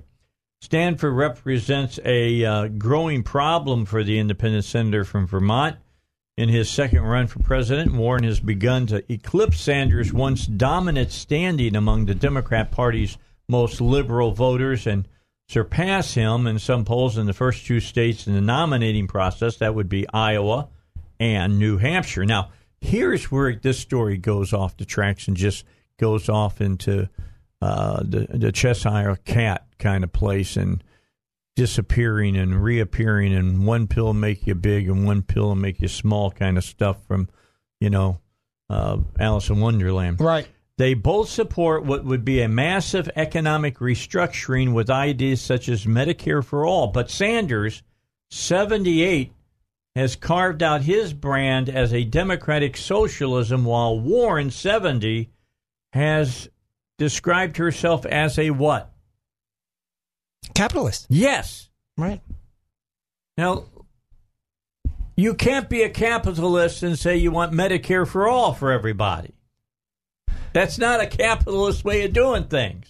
Dave. It doesn't matter. They can say whatever they want. It's so exhausting when you try to bring logic and reason into this discussion. You seem not to understand the basic premise of the Democratic Party. Say nonsense, say gobbledygook, then pull your hair out and have your face melt regarding Trump. Mm-hmm. tweet everything with a period between each word because that apparently makes you look more impactful, not dramatically crazy. Yeah, 30 seconds. Right. And then go on television like Schiff does and say that... Pencil neck. Say that, well, you see, it's staring us in plain sight. Let's just listen to Mueller when he comes testify and have all that come crashing down. That's just an example, meaning they keep trying to grasp onto things that aren't real and they fail. All right, news, and then we're back here on the Dave Elswick Show. All right, back with you, Dave Elswick Show. You're going to D.C. again? Yeah, I'm a reviewer for the Fulbright program because, as you know, I did a Fulbright scholarship. Yeah. In fact, I was on the air with you. Yeah, when you were over in Poland. That's right, and we did. That was Dave Elswick Worldwide That's show. right. And good stuff. It was really a lot of fun, actually. It was fun to stay connected to Arkansas, and it was fun to share with you my experiences as they were happening in Poland. What I liked is that you were very upfront about how you fell in love with pierogies. I loved them. Oh, well, actually, I'll tell you, folks, I'll tell you our audience, Dave. It's like raviolis over in Europe. Yeah, basically. But here's the interesting thing about, I spent most of my time in Warsaw, Poland, and my father lived in Warsaw, Poland. A lot of history there. Yeah. But what's really interesting is I thought it would be a little bit kind of less than fully developed. It is absolutely fully developed, first world. Everybody under 30, I'm just a round guess, speaks English, so you can get around not knowing a word of Polish. They're very pleasant, very kind. It's a beautiful city, great restaurants.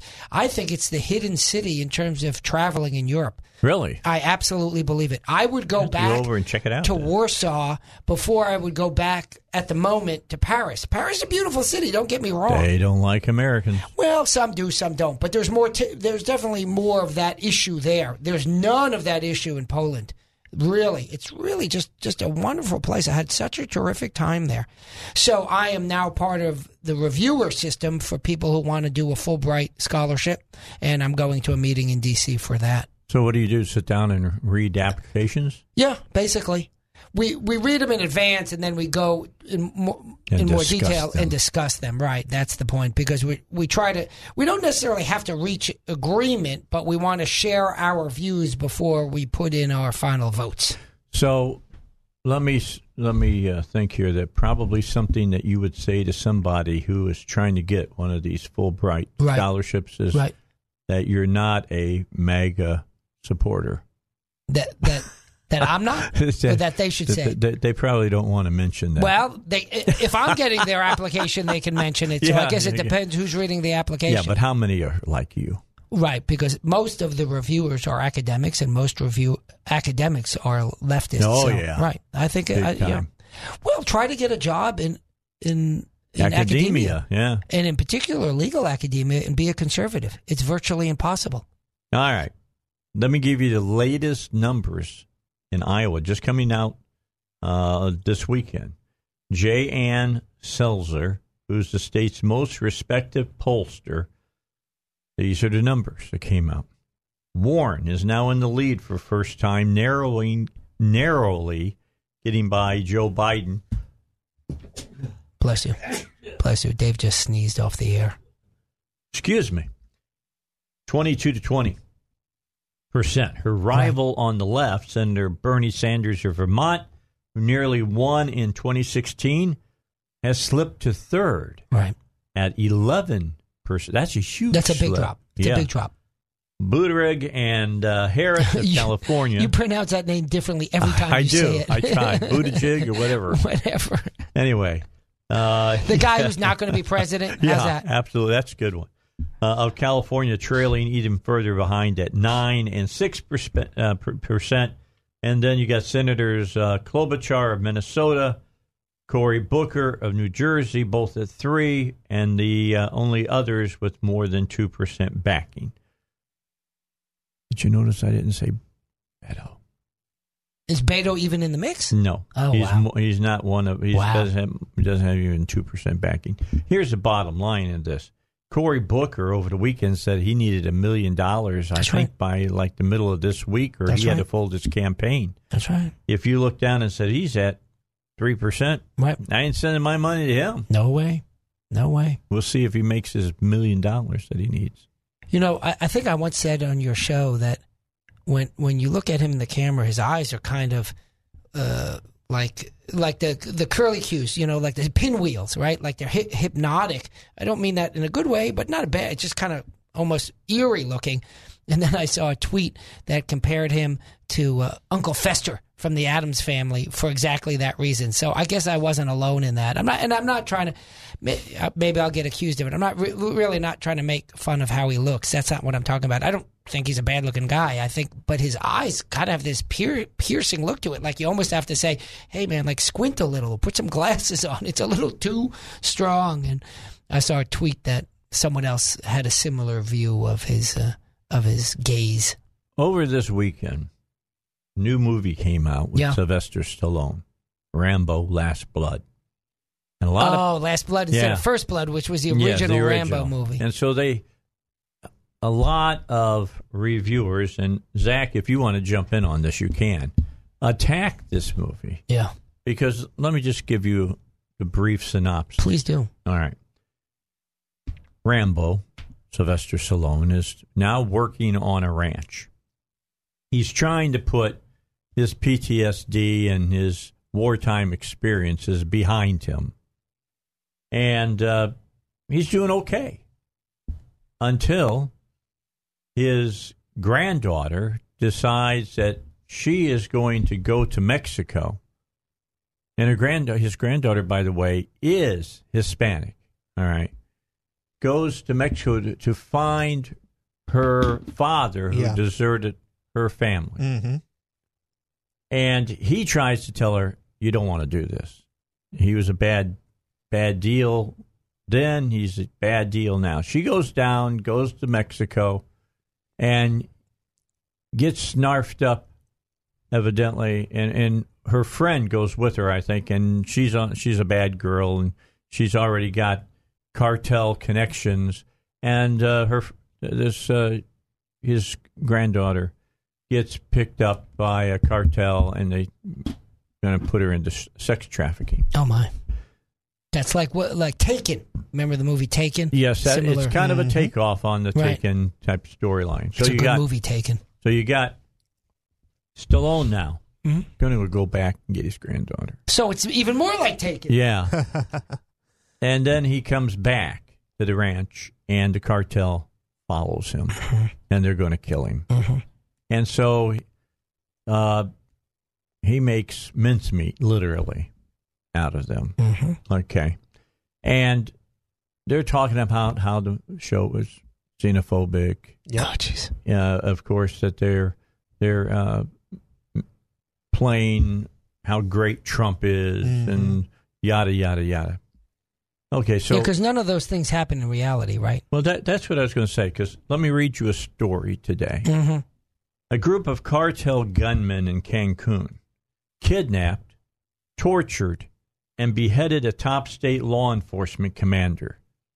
The case apparently uncovered a wave of corruption where officials allegedly favor certain criminal organizations over others. Sunday, authorities discovered the decapitated body of Jose Archiyama, the commander of the Quintana Roo State Police. A group of gunmen from cartel Jalisco Nuevo Gener, it's G-E-N-E-R, whatever, allegedly kidnapped Yama Thursday, setting off a manhunt as authorities first tried to cover up the case but were eventually forced to confirm the kidnapping and murder. In a video disseminated through social media, Yama can be seen in police uniform with a rifle, as he is apparently forced to claim he had direct orders to fight the CJNG and allow a smaller organization called Los Rojos to take over the region. He then claimed his orders came from Quintana Roo Governor Carlos Gonzalez, the state's top law enforcement official, Albert Campella, and another man named Commander Achilles. Just hours after authorities recovered the guy's body, the governor took to social media to express outrage and claim he would continue fighting organized crime. Here's the key. Down there in Mexico right now, it's crazy. Cartels reign all over Mexico. I mean, has everybody forgot about Zetas and putting tires around people's necks and setting them on fire, putting people in dumpsters and setting them on fire, having big dances, and all of a sudden somebody shows up and they roll 30 heads out on the dance floor and stuff? These people are animals down there. So what's the big deal about Stallone killing a few of them? Killing them, in fact. The question is, of course, we've got criminals in America, bad criminals, evil criminals, or bad criminals. And we've in had Mexico. our share of movies, but they think The Godfather is high art. Well, and so this is the point. If you point out that there are criminals in any group, are you indicting the group? And the answer is no. They're indicting the cartel. No. There was a controversial movie when I was in Poland. It won an Oscar as the best foreign film, I believe. I know it was nominated. I believe it won it. And it was about after World War II in Poland. And remember, folks, both the Nazis and the Soviets invaded Poland when the Nazis and the Soviets were allied. So the Soviets, now the Russians tell you, we saved the world from the Nazis. True, after you help them start the fight as well. So you kind of, you got to give a little. In any event, after the Nazis were defeated, the Soviets took over Poland. So Poland was never not invaded after World War II. It's kind of like going from the frying pan into the fire. Right. And so until, I think, 1991, they were essentially an occupied country. Was that when Lech started doing his thing? Well, he started before, but I think that's when they and the Pope broke free. And Reagan? That's right. Broke free of the Russians and actually had a true democracy. And so why do I mention that? Because this movie has a character in it that is, the character is Jewish, and her family was killed by the Nazis. No, by the Poles, I think, by the Poles and the Nazis. And she then joined the communists.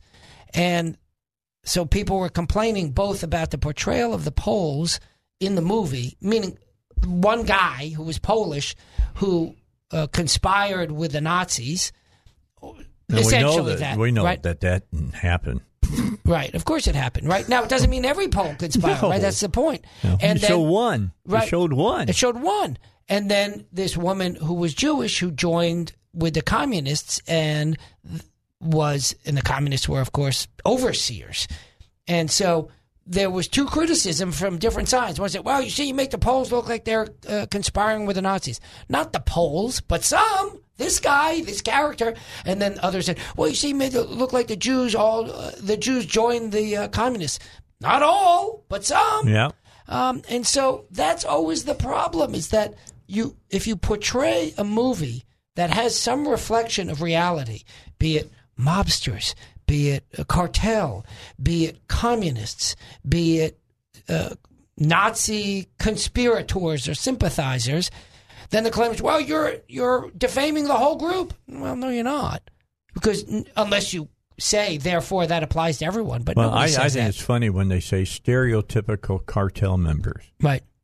Well, they're pretty stereotypical. Yeah, what's the stereotype? Right? Yeah, the stereotype was set up because they live that type of a life. Right. If the stereotype is about cartel members and not any broader group, that's fine for me. Yeah. You want to call all cartel members scumbags? Right. Because you're right. Thugs and murderers? Oh, is there one who's not a thug and murderer? I'm not so worried about him. Yeah. Right. Oh, I got the teardrop tattoo and the 69 or whatever it is on my forehead and the I'm MS-13. MS-13 out on Long Island where I grew up. In fact, I saw President Trump raped a girl and dismembered her. Right. And you want to say that they're all like that and maybe there's one good guy, quote unquote, in the MS-13? I'm not worried about harming his reputation. Yeah, Thank you very much. You're right about that. All right. A break and into a final segment. I'm going to go see the movie. I didn't get to go last week because Linda, as you know, had her operation. Kind of hard to take your wife after she's just had an operation to the movies, but that's one of them I'm going to go see. I'm going to go see it. It's the Dave Elswick Show right here at 101.1 FM, The Answer. All right, so the other movie I want to see is Ad Astra. That's the one with Brad Pitt. I know there's a lot of you are now saying, well, what about that British show, Downtown Abbey? I'm not interested. I don't think it's Downtown. I think it's Uptown Abbey. No, Downton or something like that. What is it called?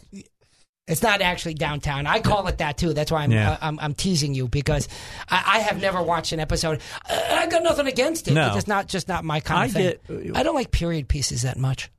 It's called Downton.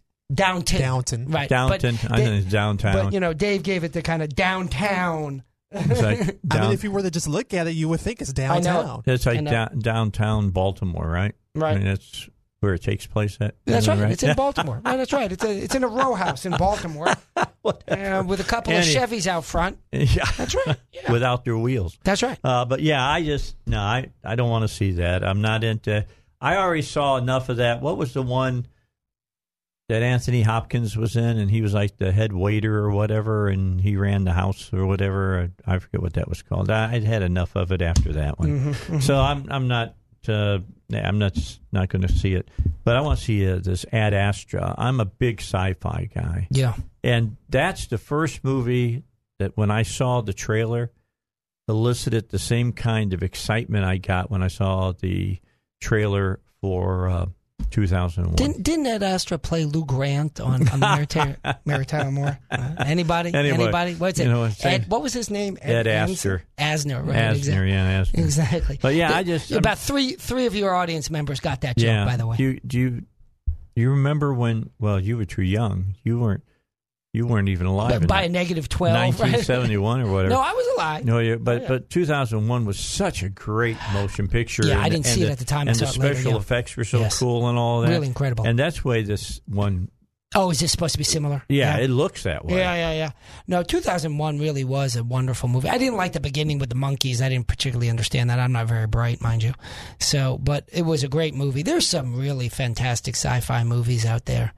Of course, as we've mentioned before, another excellent sci-fi movie is Alien, and of course starring Beto O'Rourke, right? When he's flopping on that table, right? And that's how he's talking when the thing's coming out of his stuff. Hey, right? So Beto starring in Alien. Yeah. Boy. Chapter 12. He was something. He's something. Mm-hmm. I'm going to kill the last couple of minutes here because we're going to come back to Ukraine because there's new story coming out now on Ukraine that is the Democrats just can't help themselves when they hear the initial story. They got to get out there and start yelling for Trump's impeachment and everything. And now the rest of the story is starting to come out, and all of a sudden it's like, It's like what's that dog? Yeah. That's like what's from that the character Jetsons. from the Jetsons? There, yeah, or Scooby Doo. Scooby Doo. I think that's right. Scooby. Yeah, that's kind of that whole thing. Hey, is that the ghost coming to steal our? Yeah. So anyway, we're gonna get to that. It's going to be very. Just hang in there. I don't want to try to oversell it, but I'm just saying it's really, really going to be good. So the other movie that I'm really up for, and I got to tell you, a lot of my friends in the Geek Squad are not. Tim Lim's not, and Mark Pellegrini's not, but I am fired up about Terminator Dark Fate. I'm fired up about any Terminator movie. I didn't love them all, by the way, but before they came out, I was looking forward to each one of them. I'm looking forward to seeing this. This is just looks like it has. It's like the last Halloween, reinvigorated the Halloween thing. That's what this movie is going to do for Terminator. What's her name? Linda Hamilton. Thank you. In the New York Times, and it was an interesting interview. She's kind of gone granola, crunchy type. Oh, has she really? Yeah. That's too bad. She didn't be like that. No, but she said that she steered away from the whole movie industry for a while, and they enticed her back. I think she's going to be with really a lot good. of money. Well, maybe. I hope so for her. That'd be great. My favorite part of the trailer I've seen right now is when she's fighting the new Terminator and knocks him off of a bridge, drops a grenade down, and looks back at the other two people that are the main characters. Says, "I'll be back." Oh, nice. Nice. It was good. It was good. I'm looking forward to the movie. I really, really am. Schwarzenegger looks fantastic, so It'll be and James Cameron is back, and I know that he's just a producer, but I'm telling you, something tells me he had his fingers deep in the direction of this movie, even though the guy who directed it is the guy who directed Deadpool and the first John Wick movie. Oh, wow. So as far as action goes, it should be really, really good. All right, let's get a break in. When we come back, the new information about the Ukraine story, Democrats are going to be running and get under the rocks they came out from. That's coming up on the Dave Elswick Show. All right, back final hour. As I told you at the end of last hour, we didn't want to get into it. It was about a minute and a half left to go. New information coming out on this Ukrainian story. If you've had your head in the sand somewhere and hadn't heard any news since like Saturday, there's been this controversy going on that the president called the president of Ukraine and told him that he would hold up military aid if they didn't give him some dirt on presidential candidate Joe Biden on his son Hunter Biden, and that's what would happen. And everybody went nuts because there's this whistleblower who said that. And everybody's saying, well, you got to believe the whistleblower. It's kind of a, what was it, thing about with women. What is it, the hashtag? Me Too? Me Too, right, yeah. It's, if it's a whistleblower, too. All right. Here's the new stuff, all right? The whistleblower who sparked the mounting controversy over President Trump's July phone call with Ukraine's president did not have firsthand knowledge of the conversation. That, according to a person familiar with the situation and was told to Fox News and CNN, even as the issue fuels impeachment calls from Democrats. The source said that it is made clear in the complaint itself that the whistleblower did not have direct knowledge of the July phone call between Trump and the Ukrainian president. Fox News has learned that typically multiple U.S. officials are on such calls with the president, but this would indicate the whistleblower is not one of those people. It's unclear if the individual read a transcript of the call, heard about it in a conversation, or learned of it another way.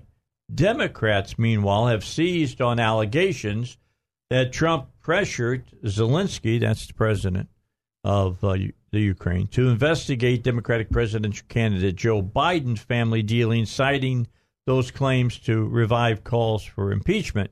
Trump has denied wrongdoing. Now, let me ask this question of you first, Mr. Steinbach. Would the president be so astute that he knew the Democrats would go absolutely ape guano over this? And because, remember, they did not release the whistleblower's complaint. Of course. Okay, they didn't release it. The president could have. Right. He could have. Right. He didn't. Right. Had he read the complaint, knew what it said, and let the Democrats hang themselves? It's always possible. I don't actually think that's what happened, though. I think he was just playing it straight and saying, I didn't do anything wrong. And, in fact, what's of questionable behavior, as we talked about previously, but I know we have essentially a new audience. It's drive time now, so maybe we should repeat. Remember what happened, Dave. You have here Joe Biden's son, who, he's an expert in Ukrainian gas. Wait, what? He's not? Yeah. He's not?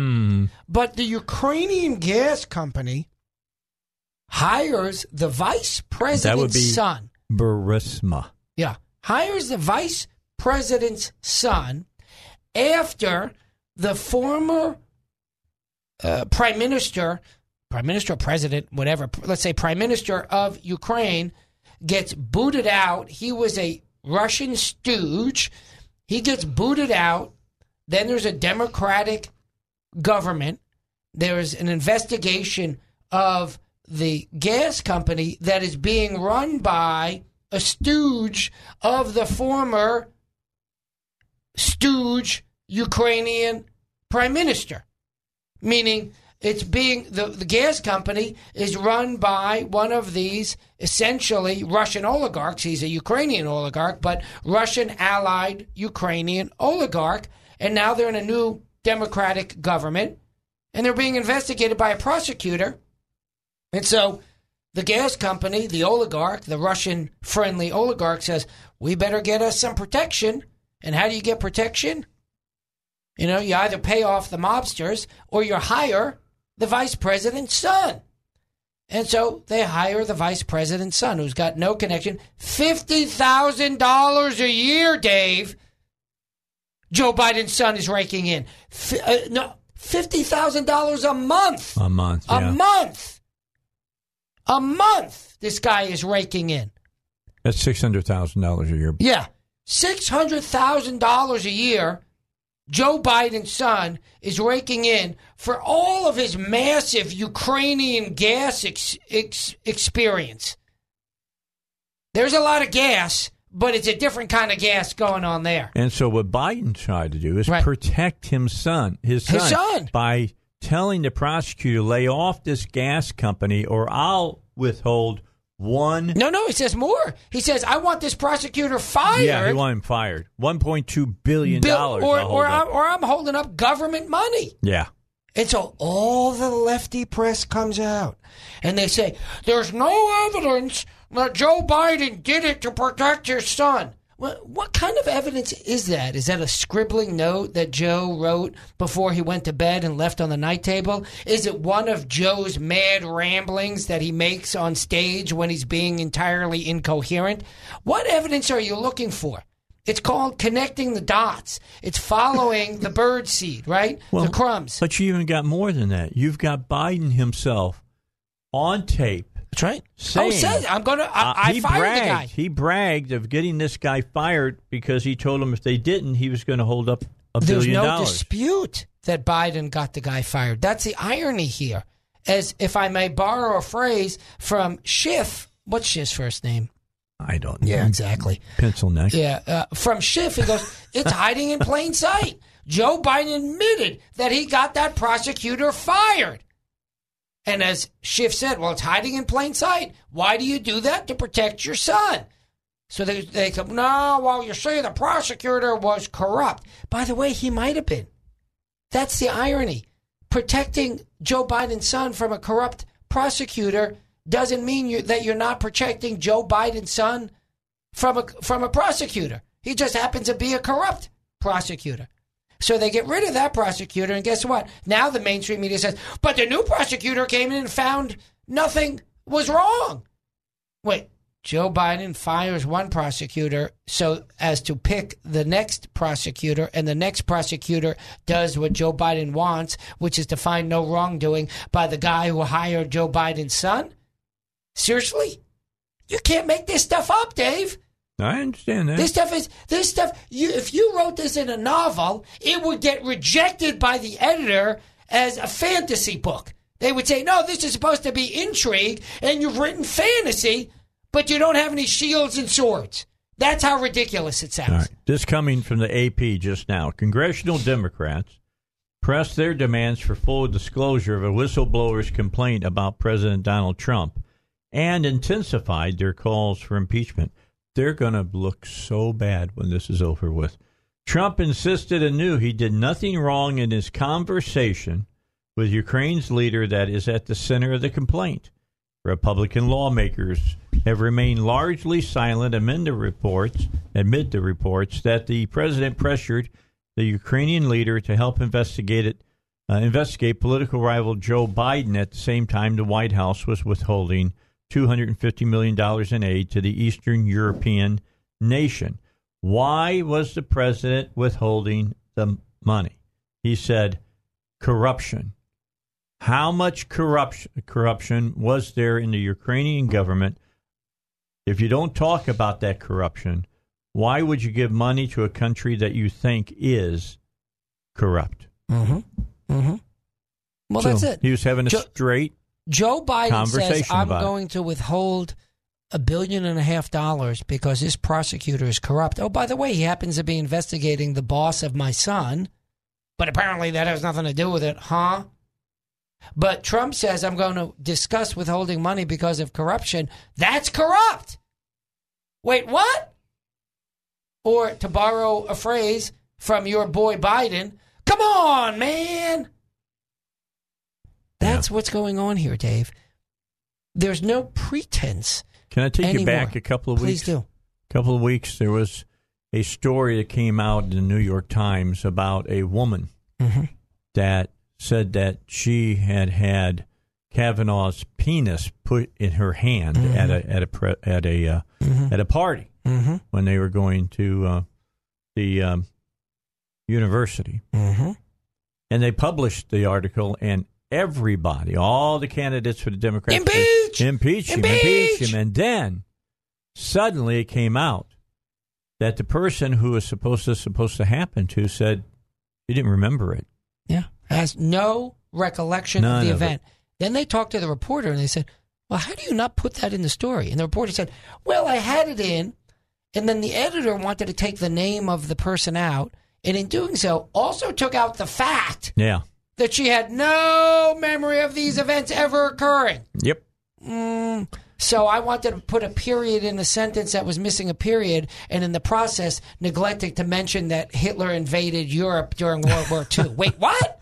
Wait, what? Yeah. And then they said to her, the reporter, the interviewer interviewing this reporter said, well, did you read the revised draft? Well, yes, I did, but I guess I missed it. Yeah, I just happened to miss it. I got hit in the face with a bat, and I just missed that happened. What was that? It feels like I got an itch. And guess what? Yeah. Their book, which is a defense of how the Democrats acted in going after Kavanaugh, is selling way below the book about how the media and the Democrats went after Kavanaugh. Right. During those. And by the way, I'm hoping keep watching my stuff here. Supposedly they're going to be on tomorrow, 2 o'clock. We'll see. Right. We'll see if it happens. Right. You managed to schedule the interview with the two people who wrote one of the most important books of the time that I wanted to be involved with exactly when I'm holding class. Thank you, Dave. Yeah, I know. Thank you. I tried not to. But send your letters, care of Dave Elswick. That's right. You can do that. All right. So we got to Ukraine. Let's go back and talk about Iran when we return. We'll do it. And you're going to hear from General Keane from Fox News. He's a contributor. He has a lot of very, very important things to say. All right. We continue Dave Elswick's show, and sitting right across from me here in the studio, Robert Steinbach, who is a law professor over at UALR's Bowen School of Law. His opinions are his and his alone, and not necessarily those of the school or the university. So I had forgotten to get that in, and I wanted to make sure you don't get in trouble. I appreciate it. All right. So let's talk about Iran. What are we going to do with Iran?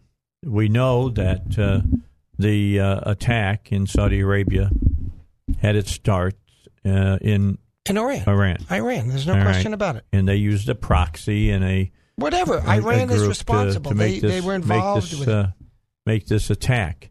So anyway, General, you demoted him. Boy, he would whack me upside the head. Exactly. General Keane was on Maria Bartiromo's show over the weekend, and she asked him about Iran, and here's what the general had to say.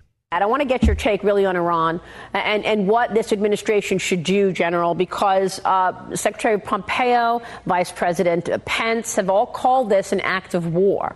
What is your take on this, and how do you want the United States to react to Iran attacking the Saudi oil facilities? First of all, do what the administration is currently doing, and that is setting the conditions by going to the UN, identifying to the international community with declassified evidence that the Iranians are the culprits. They are attacking not just Saudi Arabia, they are attacking the world economy to destabilize it and to push it into recession. And every single member of the UN has a stake in that. And let's put that out there so they understand what is truly at risk here. And further isolate Iran politically, diplomatically, and economically. And I think we can accomplish that. But then The second thing is to stop them from continuing to hurt the world economy and push it into recession. That will take some limited military response to do just that. And I think we can get some participation in it, but let's not expect an overwhelming large coalition to participate in that. The will out there is not there for that. The United States will have to lead this effort. Why? Because it's in our national interest to protect the world from a global recession and what it would do to our own economy and to our own people are doing that. Well, I do advocate that we have a limited military response. Well, these are provocations that may keep up without some kind of a response from the U.S., but a limited military response means what? I mean, are we going to war with Iran? Are you worried about any military response, small or large? You know, that's a very good question, because the bravado and the hubris of the Iranians is that if you do anything to us, it means all-out war. Well, that's absolute nonsense. That's fear-mongering that they're doing to what? To push back on us responding at all or responding in any way that truly hurts them. And I do worry, Maria. We have civilian policymakers that I'm very familiar with that are in the Pentagon. And they have this fear. They get paralyzed by the fear of the Iranians' reaction. And they don't see through the smoke screen. And here's what they have done in the past, and I don't want them to do it here. They set up options and they exaggerate the risk, so much so that they steer the decision maker, in this case the President of the United States, to select an option that isn't robust enough to impose cost on the Iranians and therefore stop their behavior. Do I have any evidence of that? Yes, I do. When sarin gas was used in 2017 by the Assad regime, it was the second time they used it, once before in Obama. The president made the right call, military response. Let's target them. However, these policymakers steered that decision to be a weak military response as opposed to a strong one, given it was the second attack. And what happened? We didn't deter them. They actually conducted another sarin gas attack because that response is so weak. That is what I'm concerned about. I don't want to see that happen again to this president, where policymakers exaggerate the risk disproportionately, and we don't come up with a satisfactory response that deters the Iranians from this kind of behavior. But you also have said in the past that the pressure campaign is working. I mean, the administration deepened the sanctions. Are you comfortable with the response so far in terms of more sanctions? Yes, absolutely. The escalation of sanctions has been a hallmark of the administration and one of the significant successes that we've had in ever dealing with the Iranians in 39 years. But here's the problem. They are escalating kinetically, and our sanctions in of themselves, while they're hurting the economy, will not stop their kinetic escalation. I see. And it hasn't stopped them yet, and they're going to keep coming to see if they can hurt the global economy. That's what this is about. If they hurt the global economy, they believe the pressure will be put on President Trump then to back off the sanction. All right. Now, let's add a little bit more fuel there to the fire for you.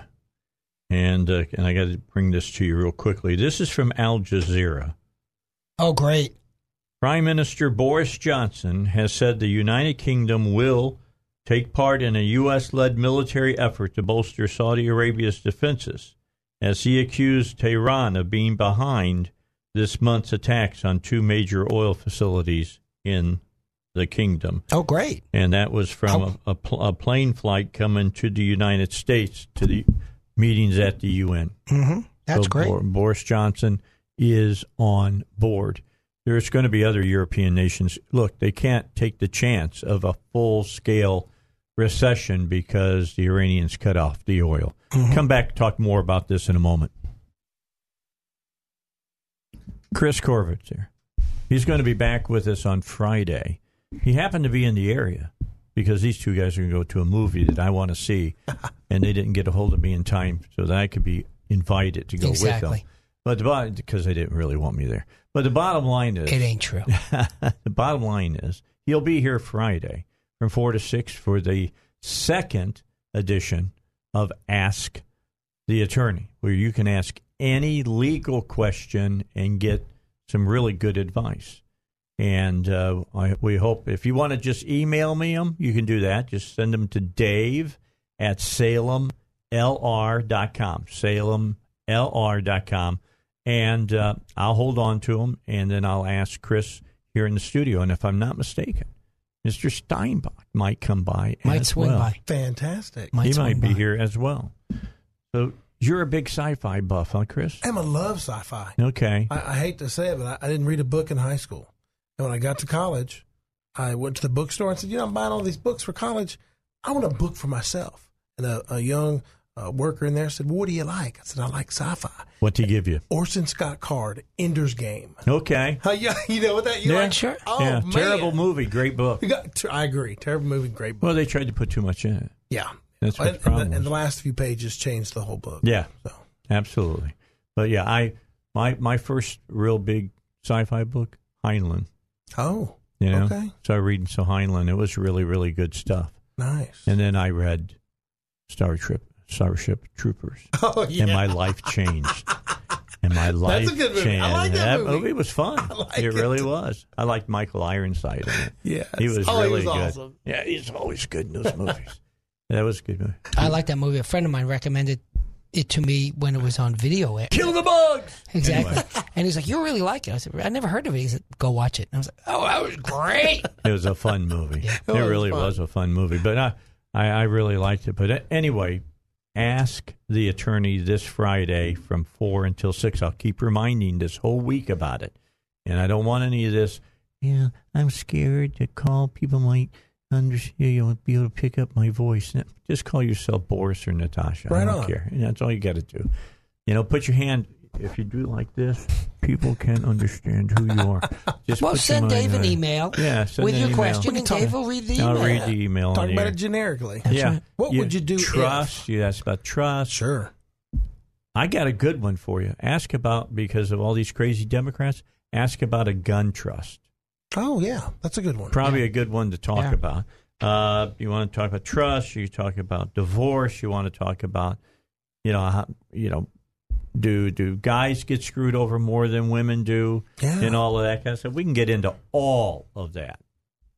And Chris this time won't sit away from the microphone and talk real low. That's right. He's coming. He's going to bring it. Bring your questions. Bring it. The question you ask might benefit 2 or 3 others. That's exactly right. Bring your question. He's going to bring the answer. Well, and Chris, in all seriousness, Chris is an expert on construction law, Freedom of Information Act law. He's a patent collection lawyer. law, patents, and which is very unusual in Arkansas. There are very few of them. Because he's an engineer. Right. What was it? Collections. Engineer? Yeah, collections. There was another area. I'm only a surveyor in training, though. Right, exactly. and also, you've been doing criminal matters. Yes, you bet. Yeah, both as defense and prosecutor. Both sides. Yeah. So that's why Chris. He's ready to talk. That's why I'm going to get Chris to run for Rapert's old seat. Yeah, we've been talking to him about this. We've been trying to twist his arm, but Chris has got like a 32-inch arm, so it's not that easy to get it behind his back. He's got to make up his mind here by November. No, it's the following term. Oh, right, right. That's right. Yeah, right. That's so right. we got a little time. Slowly pull on that arm. We'll get it behind his back at some point. Yeah. Yeah. You pull hard, okay? Oh yeah. And then you know what'll happen when he gets into the legislature. He'll be one of the smartest guys there. Yes, he will be. That's right. He's always. Oh, I can hear all my buddies in the legislature. What about me? Okay, he's up. Yeah, Kim, you're smart, buddy. Kim is smart. Yeah, Bob's smart. You're smart. But Dan will be in the he's Senate. Common smart. Yeah. Kim has some of the most common sense of anyone that I've met, and you often see politicians who lack that. And Kim has a real sense of, how something can go wrong and how something can go right. And that's really what you want in an elected official. And then we want to be able to get Dan Sullivan over there. Oh, Dan Sullivan is going to get over there. I mean, there's no question. Dan Sullivan's going to be in the Senate for Craighead County. Mm-hmm. What county are you in again, Chris? Faulkner County. Faulkner, right.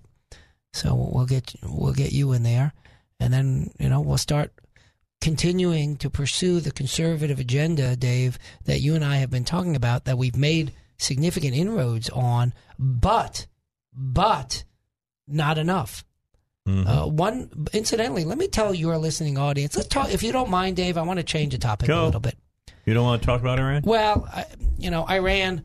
As far as I'm concerned, Saudi Arabia is going to make it into a giant parking lot in a few weeks. Kill anyway, them all. so, Let God separate them. Right, No, I'm just kidding. You get the black top, and you stick a big thing to get the oil out, and you just drive make it up, into fill a up big your mirror. Right. So let's talk about guns for a minute, because one thing I wanted to point out is some of the great gun advocates, and by that I mean Second Amendment. I'm not being facetious here, but they're for guns. Well, I'm for the Second Amendment. That means the right to bear arms, which are guns, and yes. We're 2A guys. Yes, 2A, exactly. And so Bob Ballinger, who will be the next Attorney General, pointed out to me that he helped pass a bill last session that says all licensed attorneys are entitled to bring their concealed carry weapon into a courthouse the same way they're entitled to do so, of course, in the Capitol building. Ooh. And I was unaware of that change. Mm-hmm. And so that's a real positive change. So if you're an attorney, licensed attorney, and you appear in courts around Arkansas, not federal, state courts only, then you're allowed to bring your firearm in and be sure to get a copy of that law so as to tell the people manning the gate, so to speak, at the courthouse in case they're unaware of it. There was an idea that came up for interim study that was shot down. Garner. Yes. Miss Garner. Denise Garner. Not Trey Garner, all right. Yeah, who I'm not so happy with either, by the way. We've talked about that before. Yeah. Collins' place. Yeah, she took Charlie Collins, who was, in fact, one of the strongest advocates for the Second Amendment, and he is the one that brought about what is commonly known as campus carry, but of course it's a lot broader than campus carry. It allows people with a concealed carry license to carry in various locations, including on the state campuses, because remember, those state campuses don't belong to those unelected bureau hacks. They belong to the people of the state of Arkansas. Belongs to you. Right. And who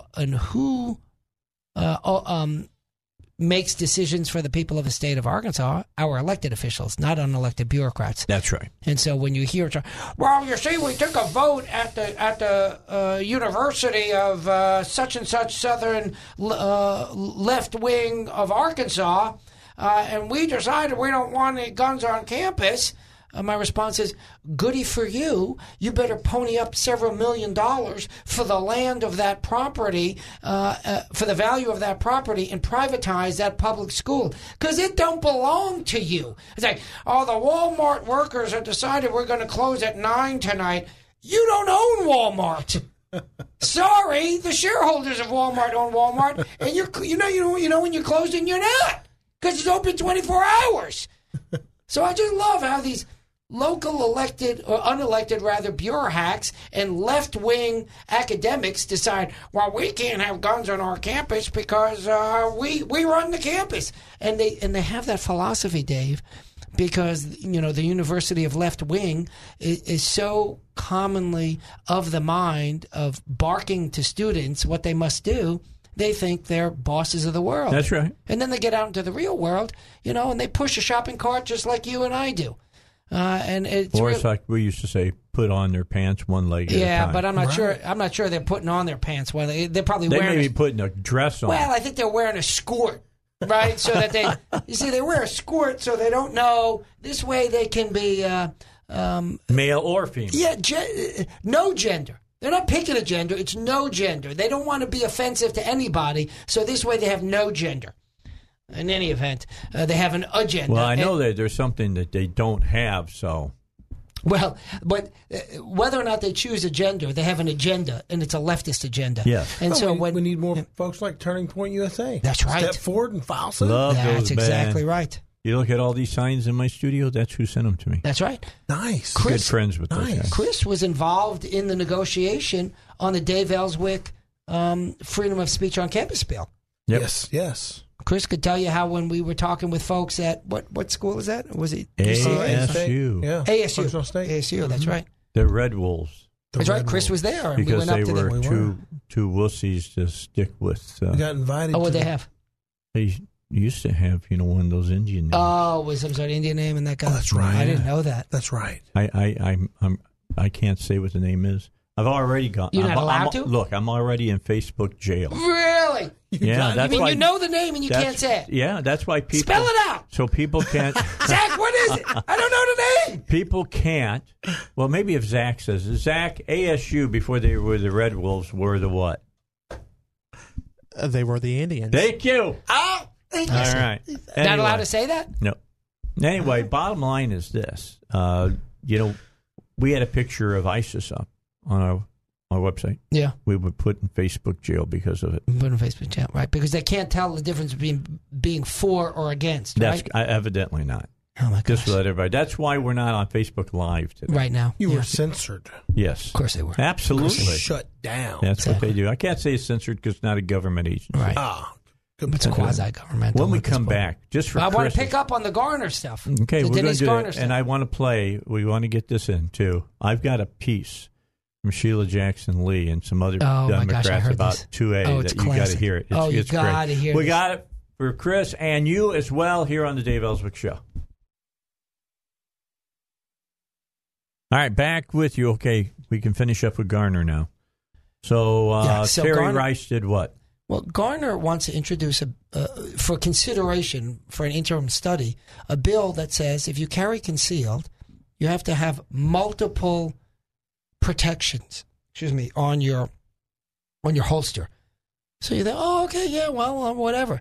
But if you carry concealed, you typically carry it inside the belt, right? It's a holster that actually goes inside the belt, not on the outside like a duty holster, like a police holster.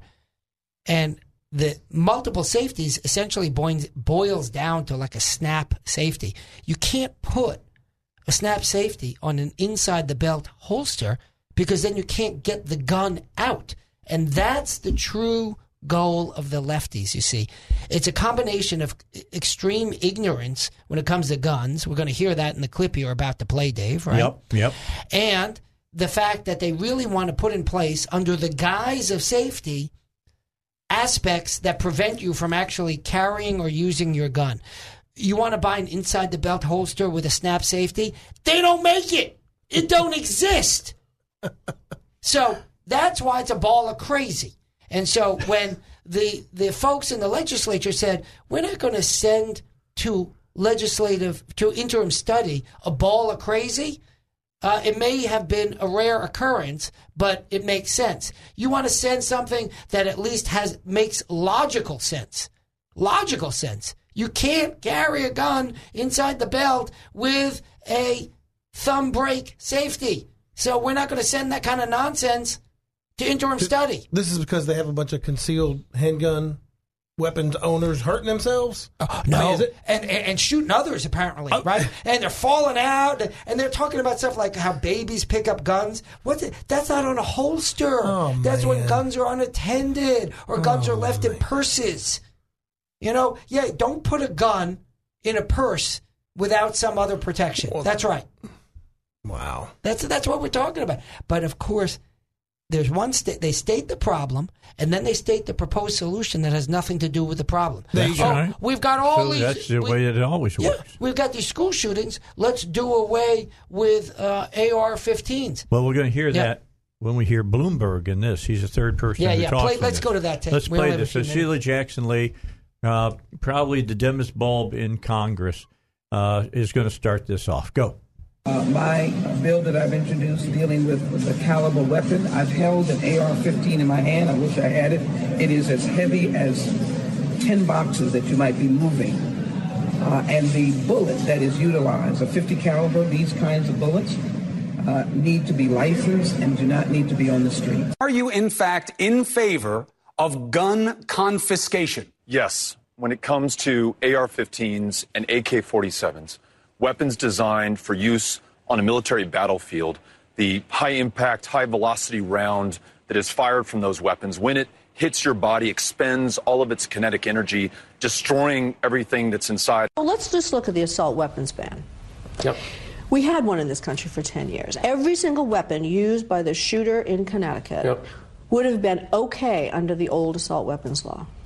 They were all exceptions. Yeah, okay, so the law is flawed. Fix it. Isn't it pretty hard to define what is an assault weapon? Because it's so easy to write around for manufacturers to create weapons that... Well, if it can fire a lot of bullets very quickly, that's a good place to start, okay? And hunters then you would can say, argue what a lot is. Okay, let's pick it. Let's say 3. If you haven't hit the deer with 3 shots, you're a pretty lousy shot. That deer deserves to get away. Let's get serious here. But that would ban most pistols. That would ban most... No, but pistols are different. You have to pull the trigger each time. An assault weapon, you basically hold it, goes... Blah, blah, blah. No, those are fully automatic weapons. Okay. But just to be clear on the law, and I'll get with you on the politics, but on the law, he said, yes, you can have regulations, but remember what they struck down. You couldn't even tell people how to store their weapons disassembled. And he says weapons in common usage get the protection of an individual right. The AR-15, for good, bad, or indifferent, is the most commonly owned in the country. Yeah. Chris, I'm willing to fight that one all the way to the end because it is not common. It is unusual. And no one in this country, including owners of AR-15s and AK-47s, think that what is happening right now is okay. The time has come, America, to step up and ban these weapons. The other very important part of this bill is to ban large-capacity ammunition feeding devices, those that hold over 10 rounds. We have federal regulations and state laws that prohibit hunting ducks with more than 3 rounds, and yet it's legal to hunt humans with 15-round, 30-round, even 150-round magazines. This is a ghost gun. This right here has ability with a 30 caliber clip to disperse with 30 bullets within half a second. 30 magazine clip in half a second. Is that Booker? That's who that sounds like. Is that Booker? That sounds like Booker. I couldn't pick up who that was. It's literally word 30 jumble. Caliber. Right, a 30 clips. caliber clip, 30 magazine clip. Now, look, what he's really trying to say is a clip that holds 30 bullets. But, oh my gosh, get one of the words right. How's that? I'm just too funny. You know, and Bloomberg. But you see, now that's the difference between choosing the wrong word and being goofy. Yeah, Bloomberg. Is an idiot. You got to pull the trigger each time with a pistol, but an assault weapon, you push it one time. Yeah. You push it one time, and apparently it gives you gas. Yeah, it's right? amazing. And then Sheila Jackson Lee. I held an AR-15 one time. Weighed like 10 boxes that I was moving, and that 50 caliber bullet that it shoots. Yeah, exactly. Oh, man. Well, she held the only existing 50 caliber AR-15. Evidently. It's remarkable. That thing would be worth $10,000. That's too good. That's better than having a squad assault weapon. No, my Lord. Yeah, how do you get a 50 caliber AR-15? Well, they're ignorant on the Second Amendment, and they're ignorant on the type of caliber. Everything. On guns, everything. On how a gun shoots, that it's not a machine gun, it's not an automatic weapon, it doesn't go... I mean, seriously? This guy wanted to be president, and he's making policy, and the standard by which he's making policy is no guns that go... Really? That's the same guy who said you couldn't buy a 20-ounce soda, but you could buy two 12-ounces. That's right. The 24-ounce soda, you could get the jet ski in, and then you could go that way. You could motorboat the jet ski. Oh, gosh. Let's talk to Larry. Larry, how are you? Larry, this is your hero. How are you this evening? I'm doing good, Mr. Witherspoon. What's up? Well, I just lost my thunder. There is not even a full auto, at least for the public, that can shoot 30 rounds in a second. It ain't happening. It ain't happening. 1001. Now, that's a maybe lot 30, of bullets in that time. Yeah, 30 rounds. Now, maybe you can get 30 rounds out in 3 seconds. That's the fastest I think we ever counted when we were shooting Uzi. Full auto Uzis, I think it was taking about maybe 2.5 to 3 seconds to get 30 rounds. It's because those Israelis are really smart. Those guys are so full of themselves and such liars. It just blows me away. The ignorance. I knew you would love to hear that, Larry. I got to go. We're out of time. Yeah. I mean, it's amazing. That just tells you what we're up against. Stupid is as stupid says. And the media says nothing. They don't know. That is Because the media. They are even, the media. They don't even know it. They don't even understand it. They themselves don't even figure it out. All right, we're out of time. Tomorrow, Power Panel's here. Bible guys are here. But today, Robert Steinbach was here. And Chris Corbett. And God Chris bless. Corbett. Thank Thanks you. so much, Thank you guys. very much. We'll see you on Friday. Let's take a break. More tomorrow, starting at 2. 3-star General Michael J. Flynn, head of the Pentagon Intelligence Agency, knew all the government's dirty secrets. He was one of the most respected generals in the military. Flynn knew what the intel world had been up to. He understood its funding. He ordered the first audit of the use of contractors. This set off alarm bells. The explosive new documentary, Flynn, Deliver the Truth, Whatever the Cost, uncovers the facts behind this scandal. Flynn told the truth. He was the most dangerous person for Donald Trump to hire. I find out the worst enemy that I'm going to face in my life is right here in America. They took my assessment and they wanted me to change it. And I was like, I'm not changing it. They had to get rid of Flynn.